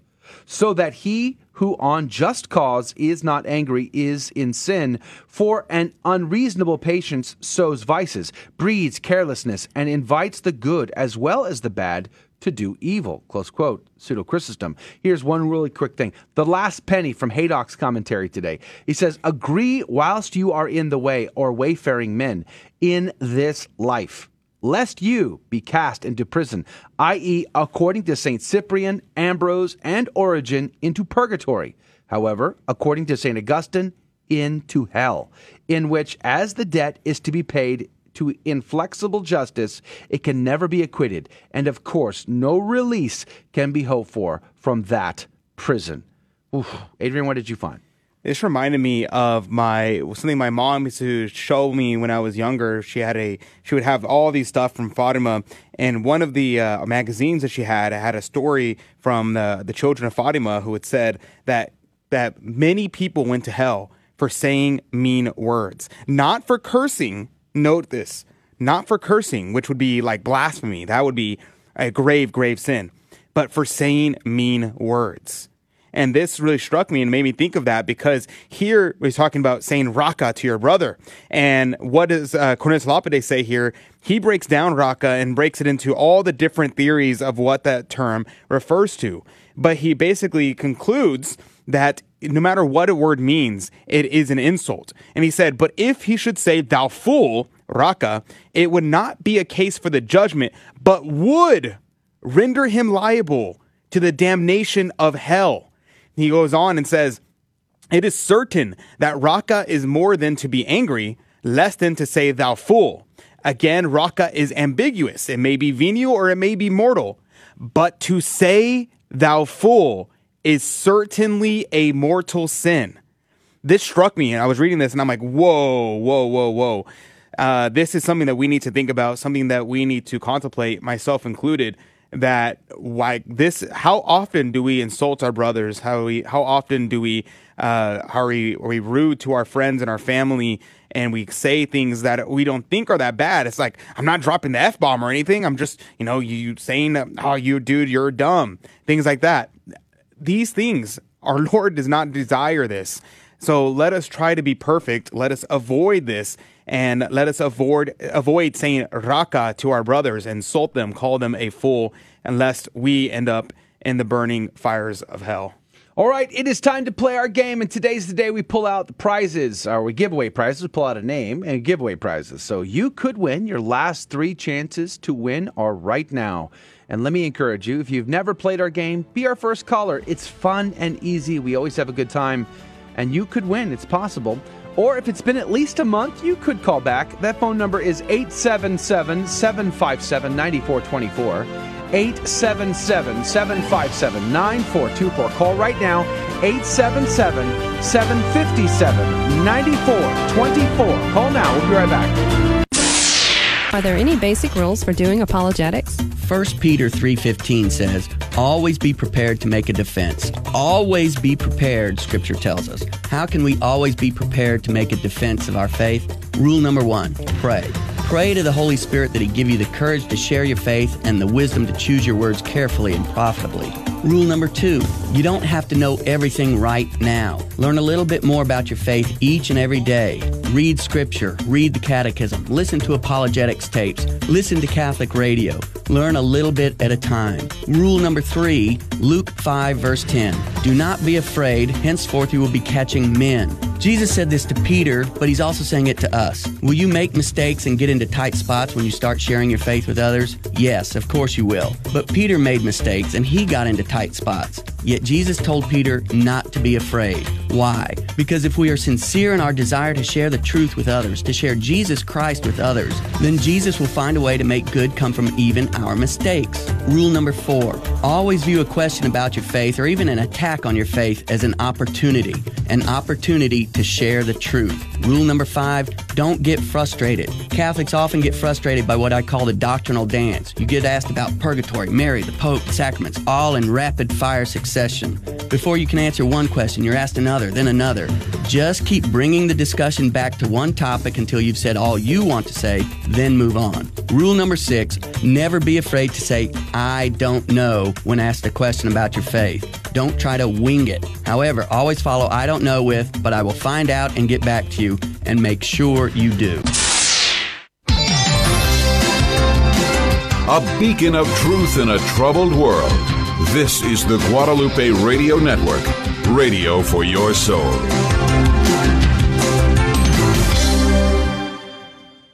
Welcome to another round of Fear and Trembling, the Catholic trivia game show that helps you work out your salvation by the seat of your pants. It's a 50-50 chance and prizes are involved. Avoid the weeping and gnashing of teeth. Call now to take your shot. 877-757-9424. And now, your host, Joe McClain. Praise be to Jesus Christ. Welcome back to Catholic Drive Time and Fear and Trembling, the Catholic Trivia Game Show, where we have a secret and hidden agenda. All right? So you know the deal. If you've been around anytime soon, you know you're not supposed to be, loose lips sink ships. You know what I'm saying? So don't keep this between us. What are you laughing at? Keep this just between us. There are a few things we like to do on the show. Number 1, we teach the faith. So we look for teachable moments in the questions where you might learn something about the Catholic faith that you did not know before. Praise be to God. And then number 2, we like to have a laugh. It's a good time, and our callers are amazing. They laugh with us, and we enjoy that quite a bit. And then, of course, number 3, we give out prizes, which today is that day. And that makes it a winner for everybody involved. But if you're new here, for your benefit, let me explain. We have 3 Catholic trivia questions in front of us, but we will not be asking the caller the questions. So they don't know. They don't need to know. They could get all of them. Technically, they could get them all wrong and still win our game. And that's because instead of asking them, we ask Rudy and Adrian, one of which will be correct and the other will be incorrect. The caller will then have 15 seconds on the clock to make a decision. Whomst do they trust more, Rudy or Adrian? And every correct answer goes into the coffee cup at Divine Providence to win this week's prize. Praise God. Sorry, Joe. Sorry to cut you off there. Go for it. Praise God. Our game show sponsor this week is Classic Catholic. The winner this week will receive a beautiful print of a Eucharistic chalice from a Benedictine Abbey design from 1908. My Lord and my God. Every time you look at this print, you're going to think of the precious and holy blood of Jesus. Classic Catholic has many other fantastic illustrations on their Etsy page. Please check them out and support them at Classic Catholic. That's one word, Classic Catholic on Etsy. Thank you very much. Classic Catholic, you are amazing. We are very grateful when you step up and give us prizes to give away to our audience. So God love you, Classic Catholic on Etsy. All right, let's go to the phones. Robert, good morning to you, sir. Good morning. Praise be to God. Robert, thanks for calling in. Where are you calling from? San Antonio, Texas. What? San Antonio? That's like the greatest town in America. Praise be to God. Were you born and raised there, Robert? Yes. So you must have gone to the Great Judson High School then. The what? the Great Judson High School. Oh, Judson. No, Yeah. I went to St. John's. I'm so sorry. My deepest, sincerest apologies to you, Robert. Not everybody can go to the Great Judson High School, I suppose. Oh, okay, I guess not. I'm only teasing you. Fighting caterpillars. Boy, San Antonio's dominated the show this week. San Antonio listeners, step it up. Praise be to God. All right, Robert, where do you go to church? St. Timothy's. Wonderful. Praise God. We had a Latin Mass. Oh. So-called Latin Mass there. Hey, we love the Latin Mass. Praise be to Jesus. Now, are you familiar with our game? Do you know how the rules work, sir? I guess I listened to it once or twice. Okay, so I'm not gonna ask you the questions. I'm gonna ask Rudy and Adrian. One of them will give you a correct answer. The other will give you an incorrect, and then you'll have 15 seconds to try to decide who is trying to trick you. All right, and then of course the correct answer. You just say, "I think Rudy's correct," and then if that's right, we'll put it in the cup. Does that sound fair? Okay, so I don't get mixed up between the two. I'm on your side here, Robert. I'm going to help you navigate these very difficult waters. Are you ready to play? Okay. Let's do this. All right, as is our tradition, our patrimony, our custom here at the Catholic Drive Time team, we are going to start with Rudy. Rudy, good morning to you, sir. Good morning, Joe. Hey, are you ready? I'm so ready. Are you sure? I couldn't go to sleep last night. I was so excited. Really? Yeah. Are you sure? Mm-hmm. Okay. Hey, Rudy, can you tell me, what is a bi-nation? What is a bi-nation? Okay, Yes. So yesterday we talked about jurisdiction of a bishop. Mm-hmm. Well, bi-nation is permission to have jurisdiction in 2 countries. Really? Bi meaning 2 nations. So, okay. So, like a bishop has jurisdiction. Is it about a bishop, or can it be a priest or a deacon or an acolyte? An altar server? I mean, like, what are we talking about there? It could be somebody who went to Judson High School. What? It doesn't surprise me. It's the greatest school ever. It's Okay. true. Okay.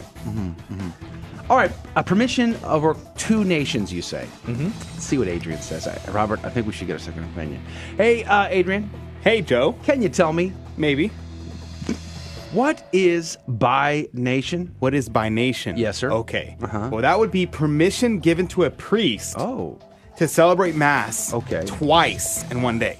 Now, I know most people are like, what? Father always says Mass twice in one day.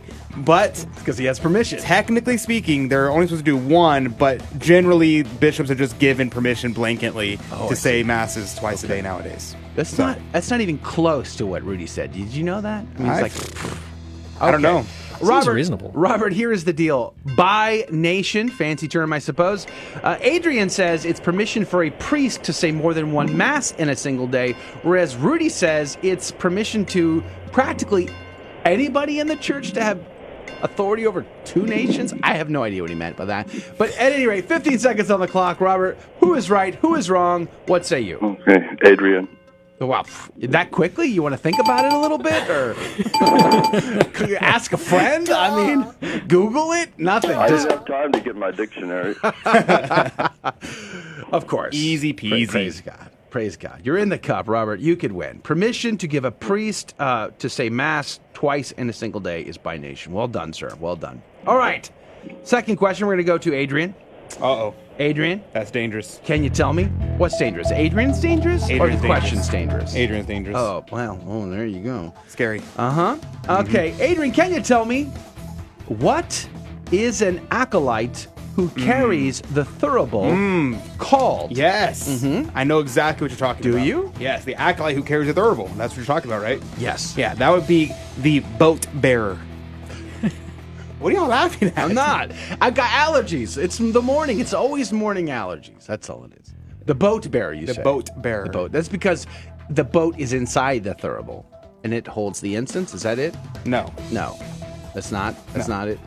It's just the boat bearer. It's the boat bearer because he carries the boat. Carries. Oh, that's the thing that holds the incense. Is that what you're saying? Okay, the boat bearer. Hey, Rudy, can you tell me what is an acolyte who carries the thurible called? The acolyte who carries the thurible. The term for that, I think, is thurifier. Thurible, thurifier. Thurifer? Like a thurifer? Yeah, thurifer. Is that what you meant? Thurifer. Yeah, thurifer. Thurifer. Yep. Okay. All right. Well, Robert, here's the deal. Rudy says it's called a thurifer, whereas Adrian says the guy who carries the thurible is a boat bearer. 15 seconds on the clock. Who is right? Who is wrong? Robert, You what say say you? Rudy said the thurifer? That's the one. That's the. Are you sure?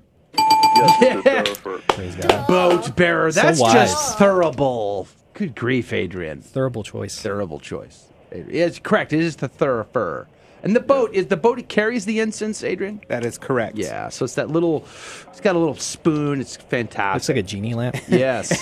For some reason. It's got a tiny little spoon in it. It's neat. All right, praise God. You're in for two.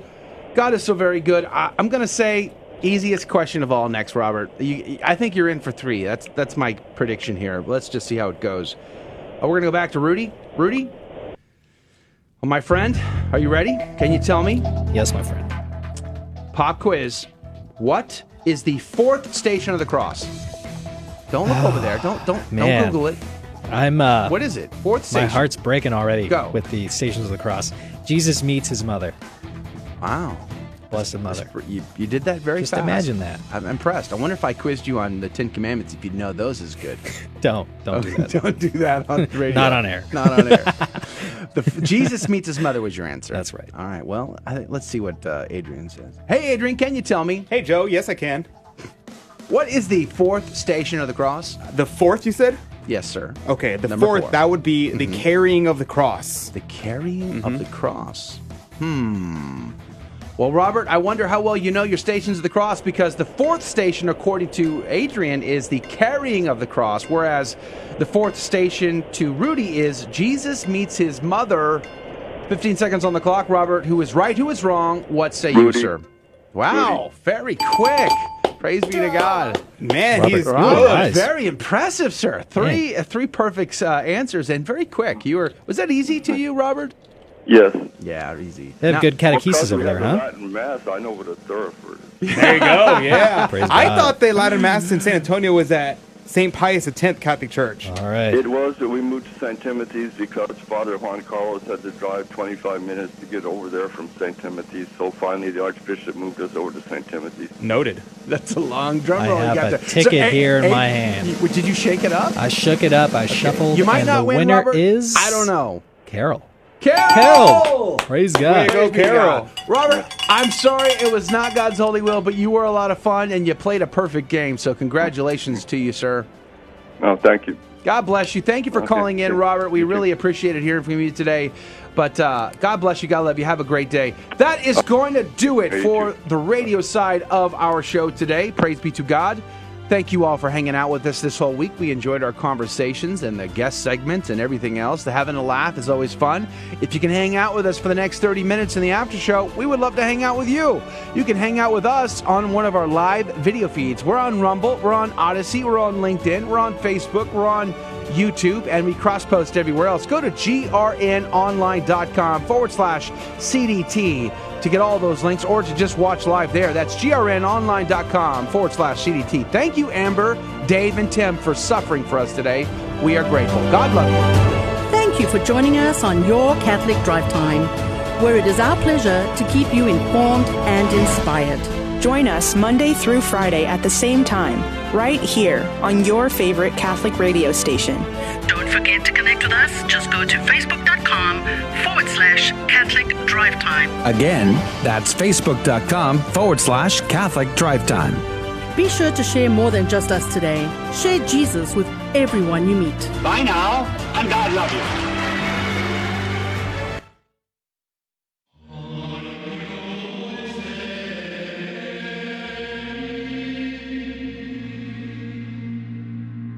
The Guadalupe Radio Network now brings you the Holy Sacrifice of the Mass from the chapel at Our Lady of Corpus Christi in Corpus Christi, Texas.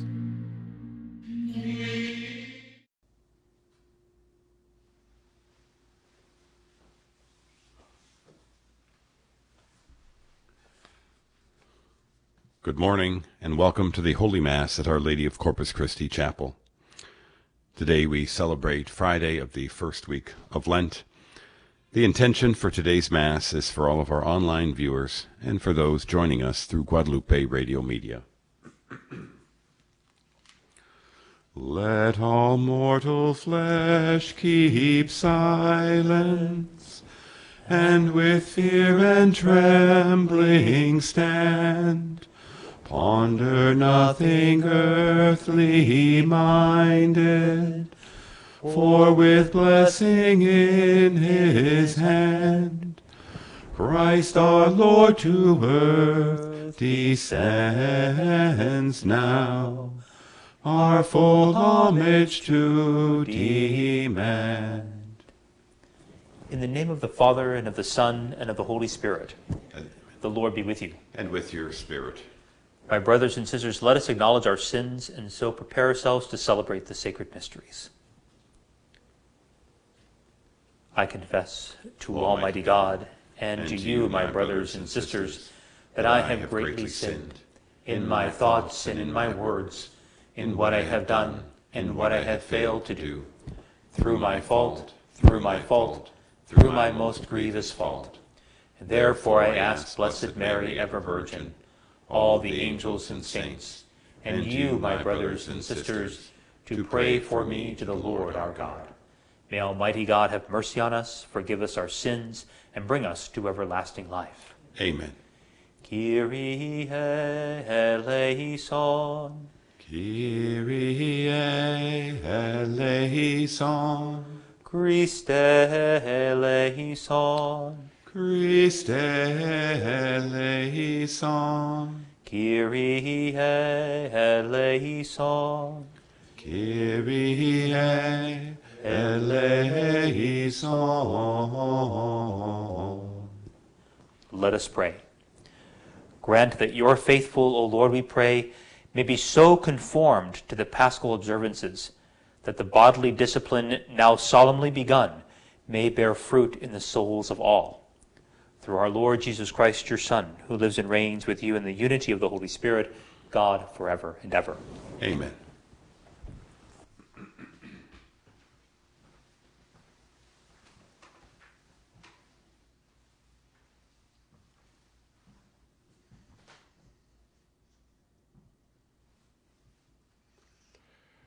A reading from the book of the prophet Ezekiel. Thus says the Lord God, if the wicked man turns away from all the sins he committed, if he keeps all my statutes and does what is right and just, he shall surely live, he shall not die. None of the crimes he committed shall be remembered against him. He shall live because of the virtue he has practiced. Do I indeed derive any pleasure from the death of the wicked, says the Lord God?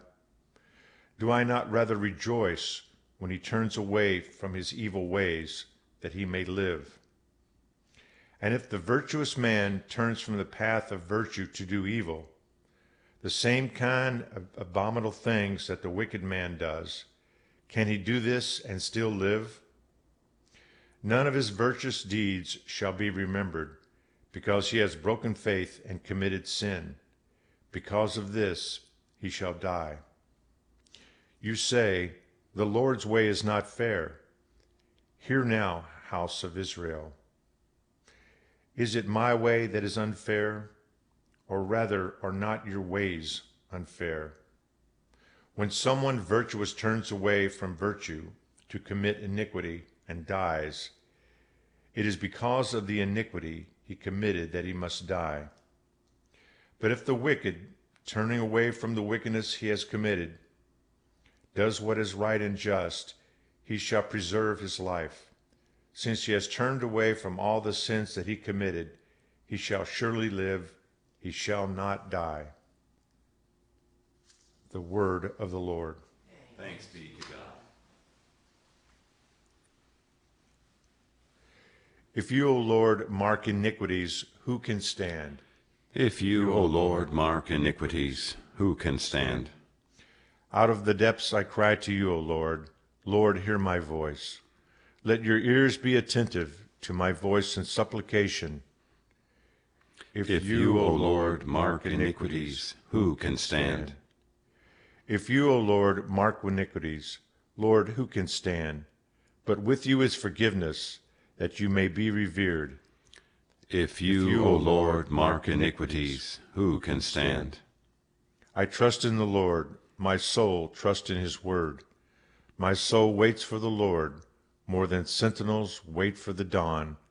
Let Israel wait for the Lord. If you, O Lord, mark iniquities, who can stand?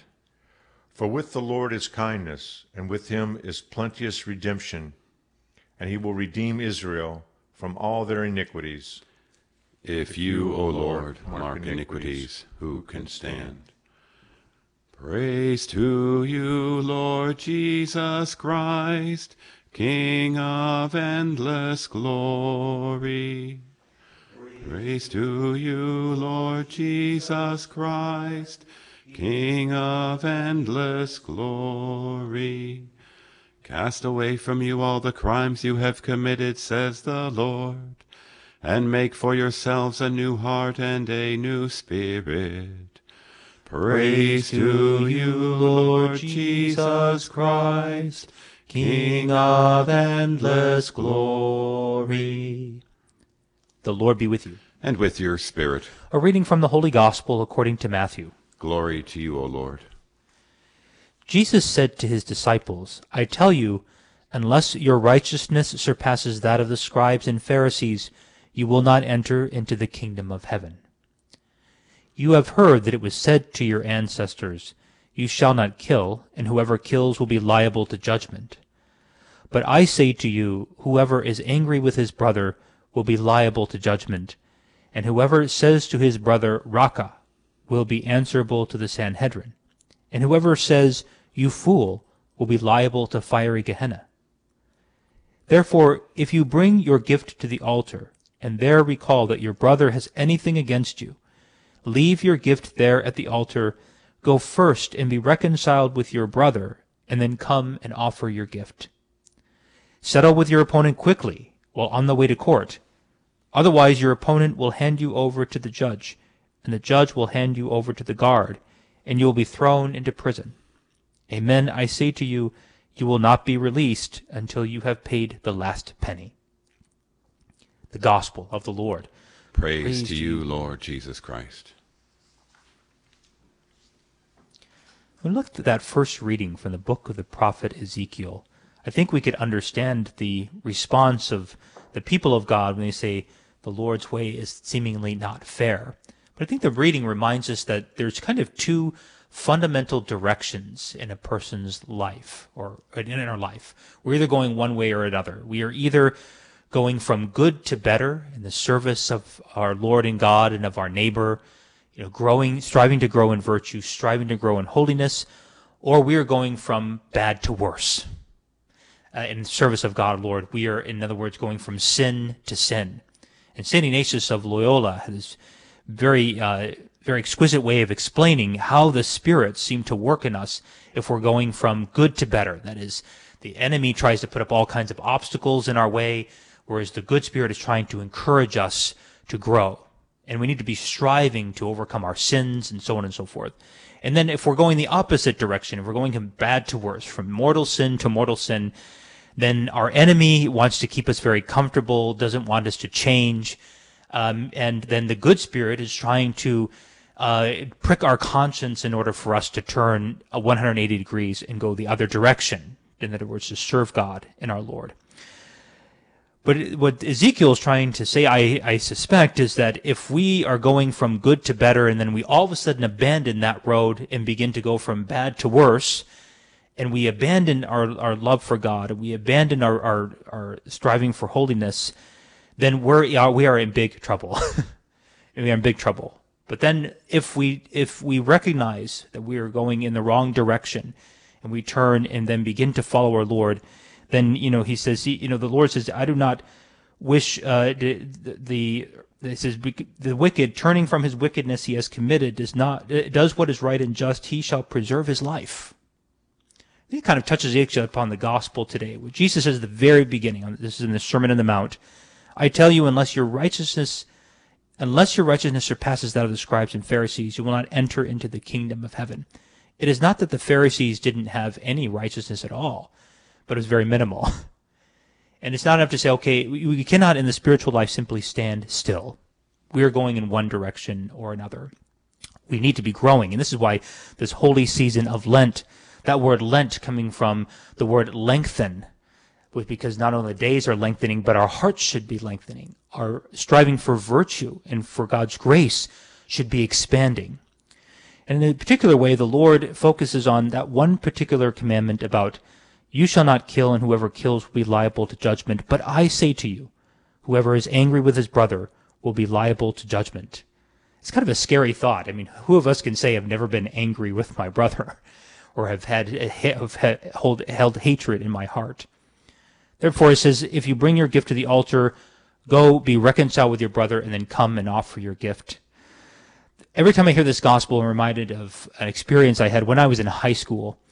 In high school, I had a friend of mine. We were very good friends for a while, but then we had a bit of a falling out. But when we were friends, my friend had given me a very expensive piece of computer equipment. It was called a modem back then.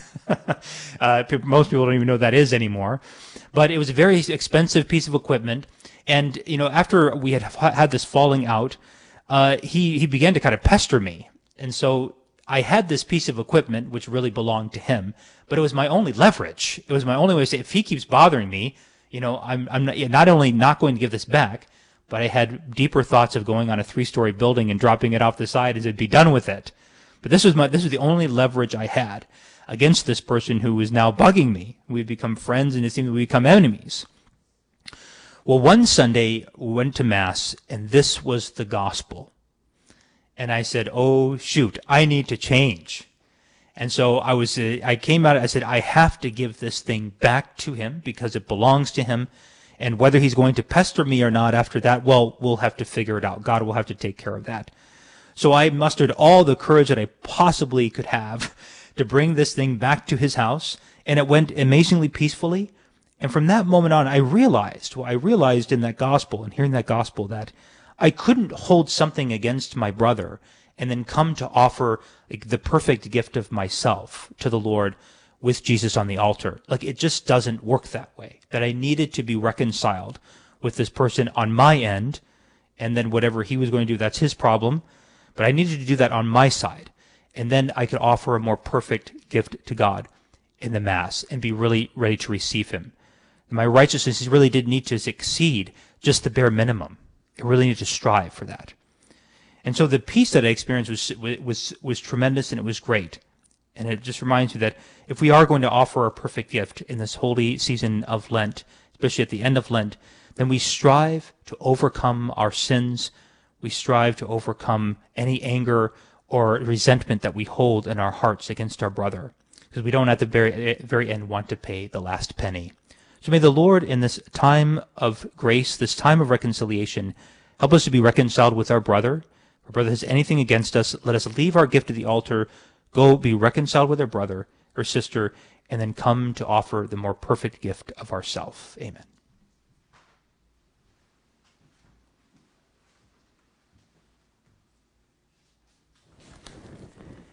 We should pour forth prayers at all times, dear brothers and sisters, but above all, in these days of Lent, we ought to watch more intently with Christ and direct our petitions more fervently to God. Let us pray for the whole Christian people that in this sacred time they may be more abundantly nourished by every word that comes from the mouth of God. We pray to the Lord. Lord, hear our prayer. For the whole world, in particular for the situation in Ukraine, that in lasting tranquility and peace our days may truly become the acceptable time of grace and salvation. We pray to the Lord. Lord, hear our prayer. For sinners and the neglectful, especially those who hold resentment against their brothers and sisters, that in this time of reconciliation they may return to Christ. We pray to the Lord. Lord, hear our prayer. For ourselves, that God may at last stir up in our hearts aversion for our sins. We pray to the Lord. Lord, hear our prayer. For the intentions of those who are joining us online and through Guadalupe Radio Network, and for all the holy souls in purgatory, that they may rest in peace. We pray to the Lord. Lord, hear our prayer. Grant, we pray, O Lord, that your people may turn to you with all their heart, so that whatever they dare to ask in fitting prayer, they may receive by your mercy through Christ our Lord. Amen. Take up your cross, the Savior said, if you would my disciple be. Deny yourself, the world forsake, and humbly follow after me. Take up your cross, let not its weight fill your weak spirit with alarm.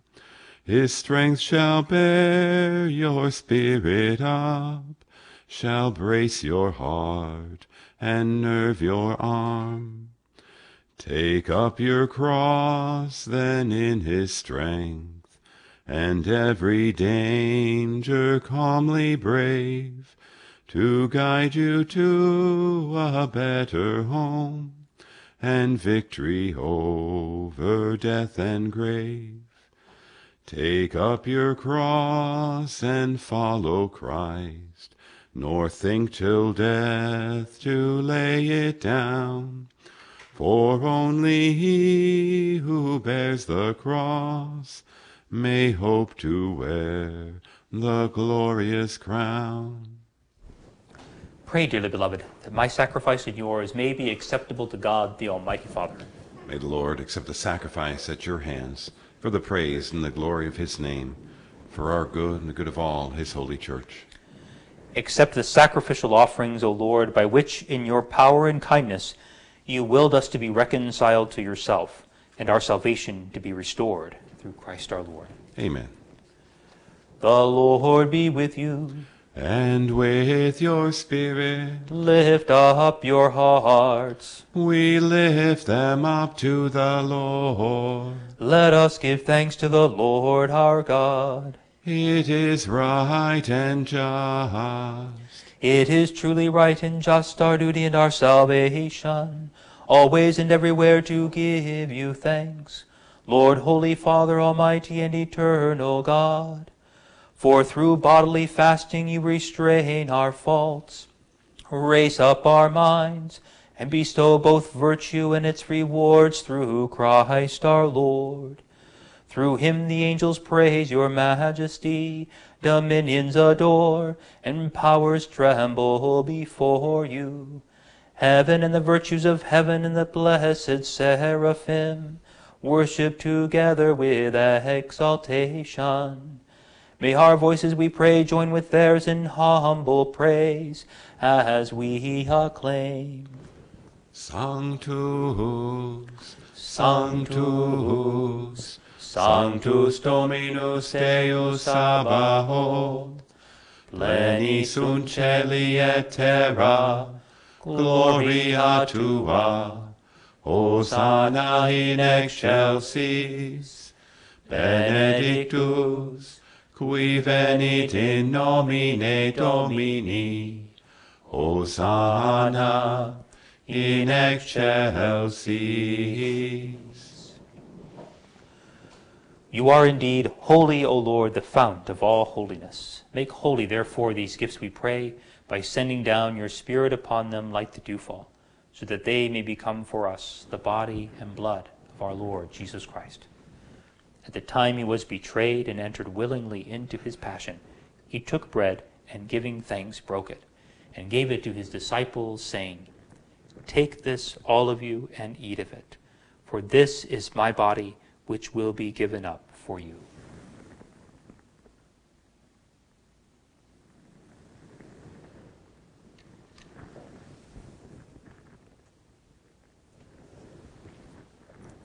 In a similar way, when supper was ended, he took the chalice, and once more giving thanks, he gave it to his disciples, saying, Take this, all of you, and drink from it, for this is the chalice of my blood, the blood of the new and eternal covenant, which will be poured out for you and for many for the forgiveness of sins. Do this in memory of me.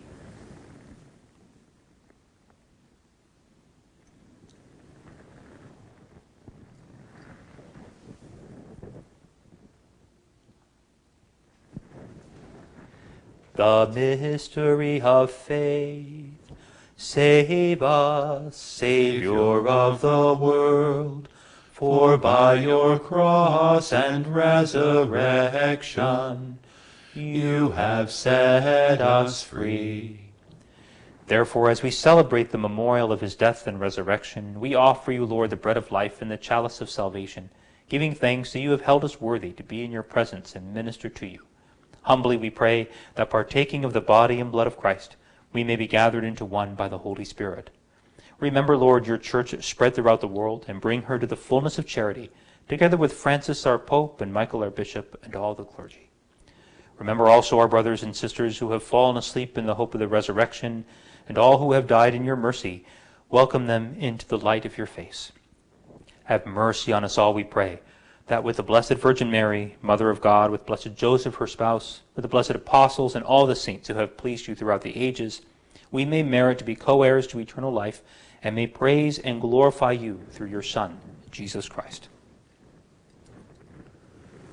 Through him and with him and in him, O God, Almighty Father, in the unity of the Holy Spirit, all glory and honor is yours, forever and ever. Amen. At the Savior's command, informed by divine teaching, we dare to say, Our Father, who art in heaven, hallowed be thy name. Thy kingdom come, thy will be done, on earth as it is in heaven.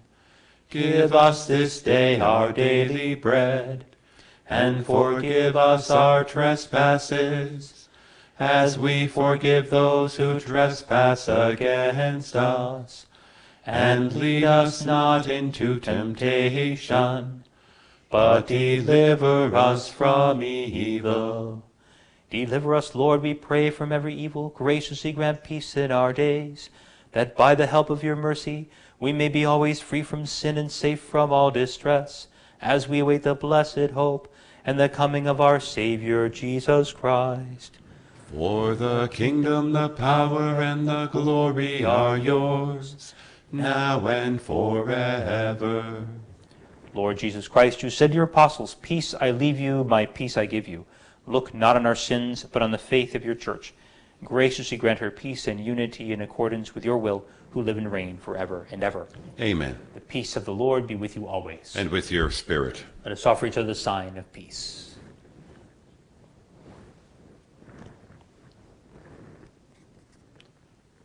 Agnus Dei, qui tollis peccata mundi, miserere nobis.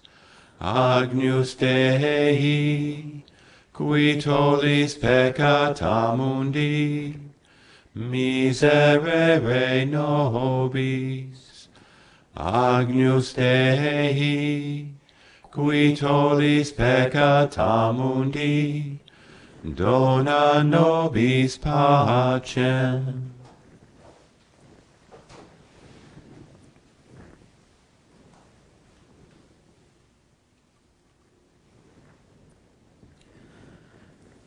Behold the Lamb of God. Behold him who takes away the sins of the world.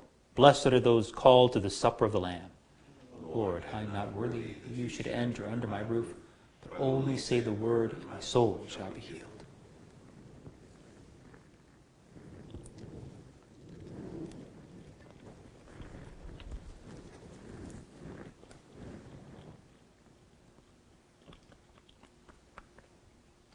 As I live, says the Lord, I do not desire the death of the sinner, but rather that he turn back and live.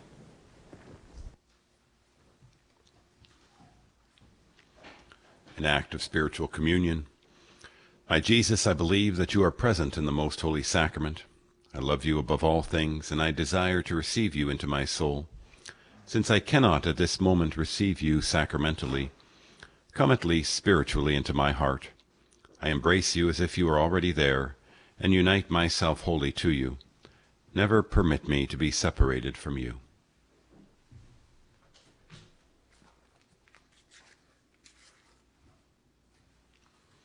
Draw near, O Lord our God, graciously hear us, guilty of sinning before you. O King exalted, Savior of all nations, see how our grieving lifts our eyes to heaven. Hear us, Redeemer, as we beg forgiveness. Draw near, O Lord our God, graciously hear us, guilty of sinning before you.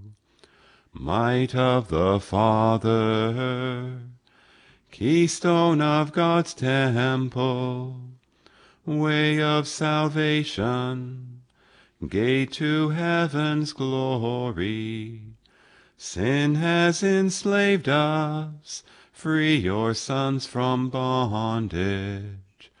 Draw near, O Lord our God, graciously hear us, guilty of sinning before you.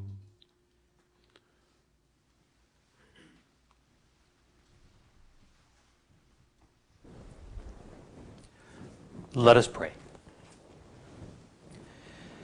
May the holy refreshment of your sacrament restore us anew, O Lord, and cleansing us of old ways, take us up into the mystery of salvation through Christ our Lord. Amen. The Lord be with you. And with your spirit. Bow down for the blessing.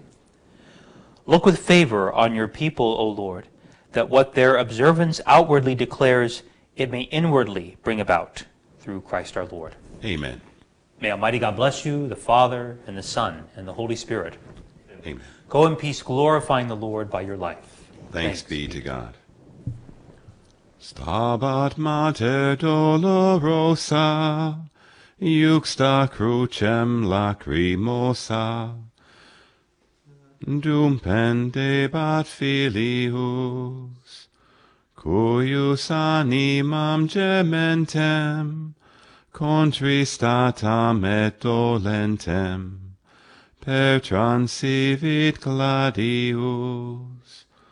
O quam tristis et afflicta, fuit illa benedicta, Mater unigeniti. O quam tristis et afflicta, Pia Mater benedicta.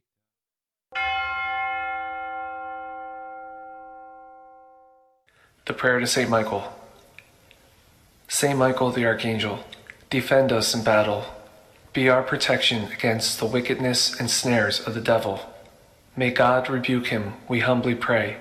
And do thou, O Prince of the heavenly host, by the power of God, cast into hell Satan and all the evil spirits who prowl about the world seeking the ruins of souls. Amen.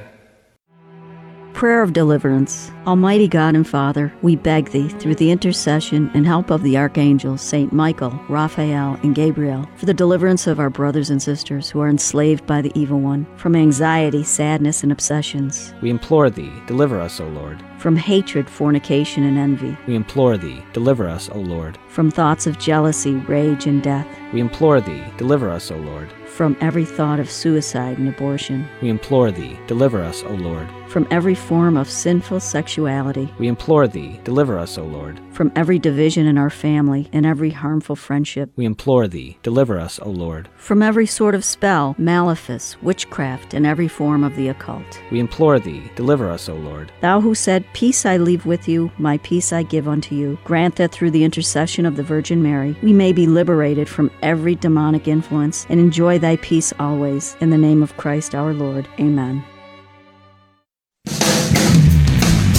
Celebrating 2,000 years of truth. This is the Guadalupe Radio Network. Radio for your soul.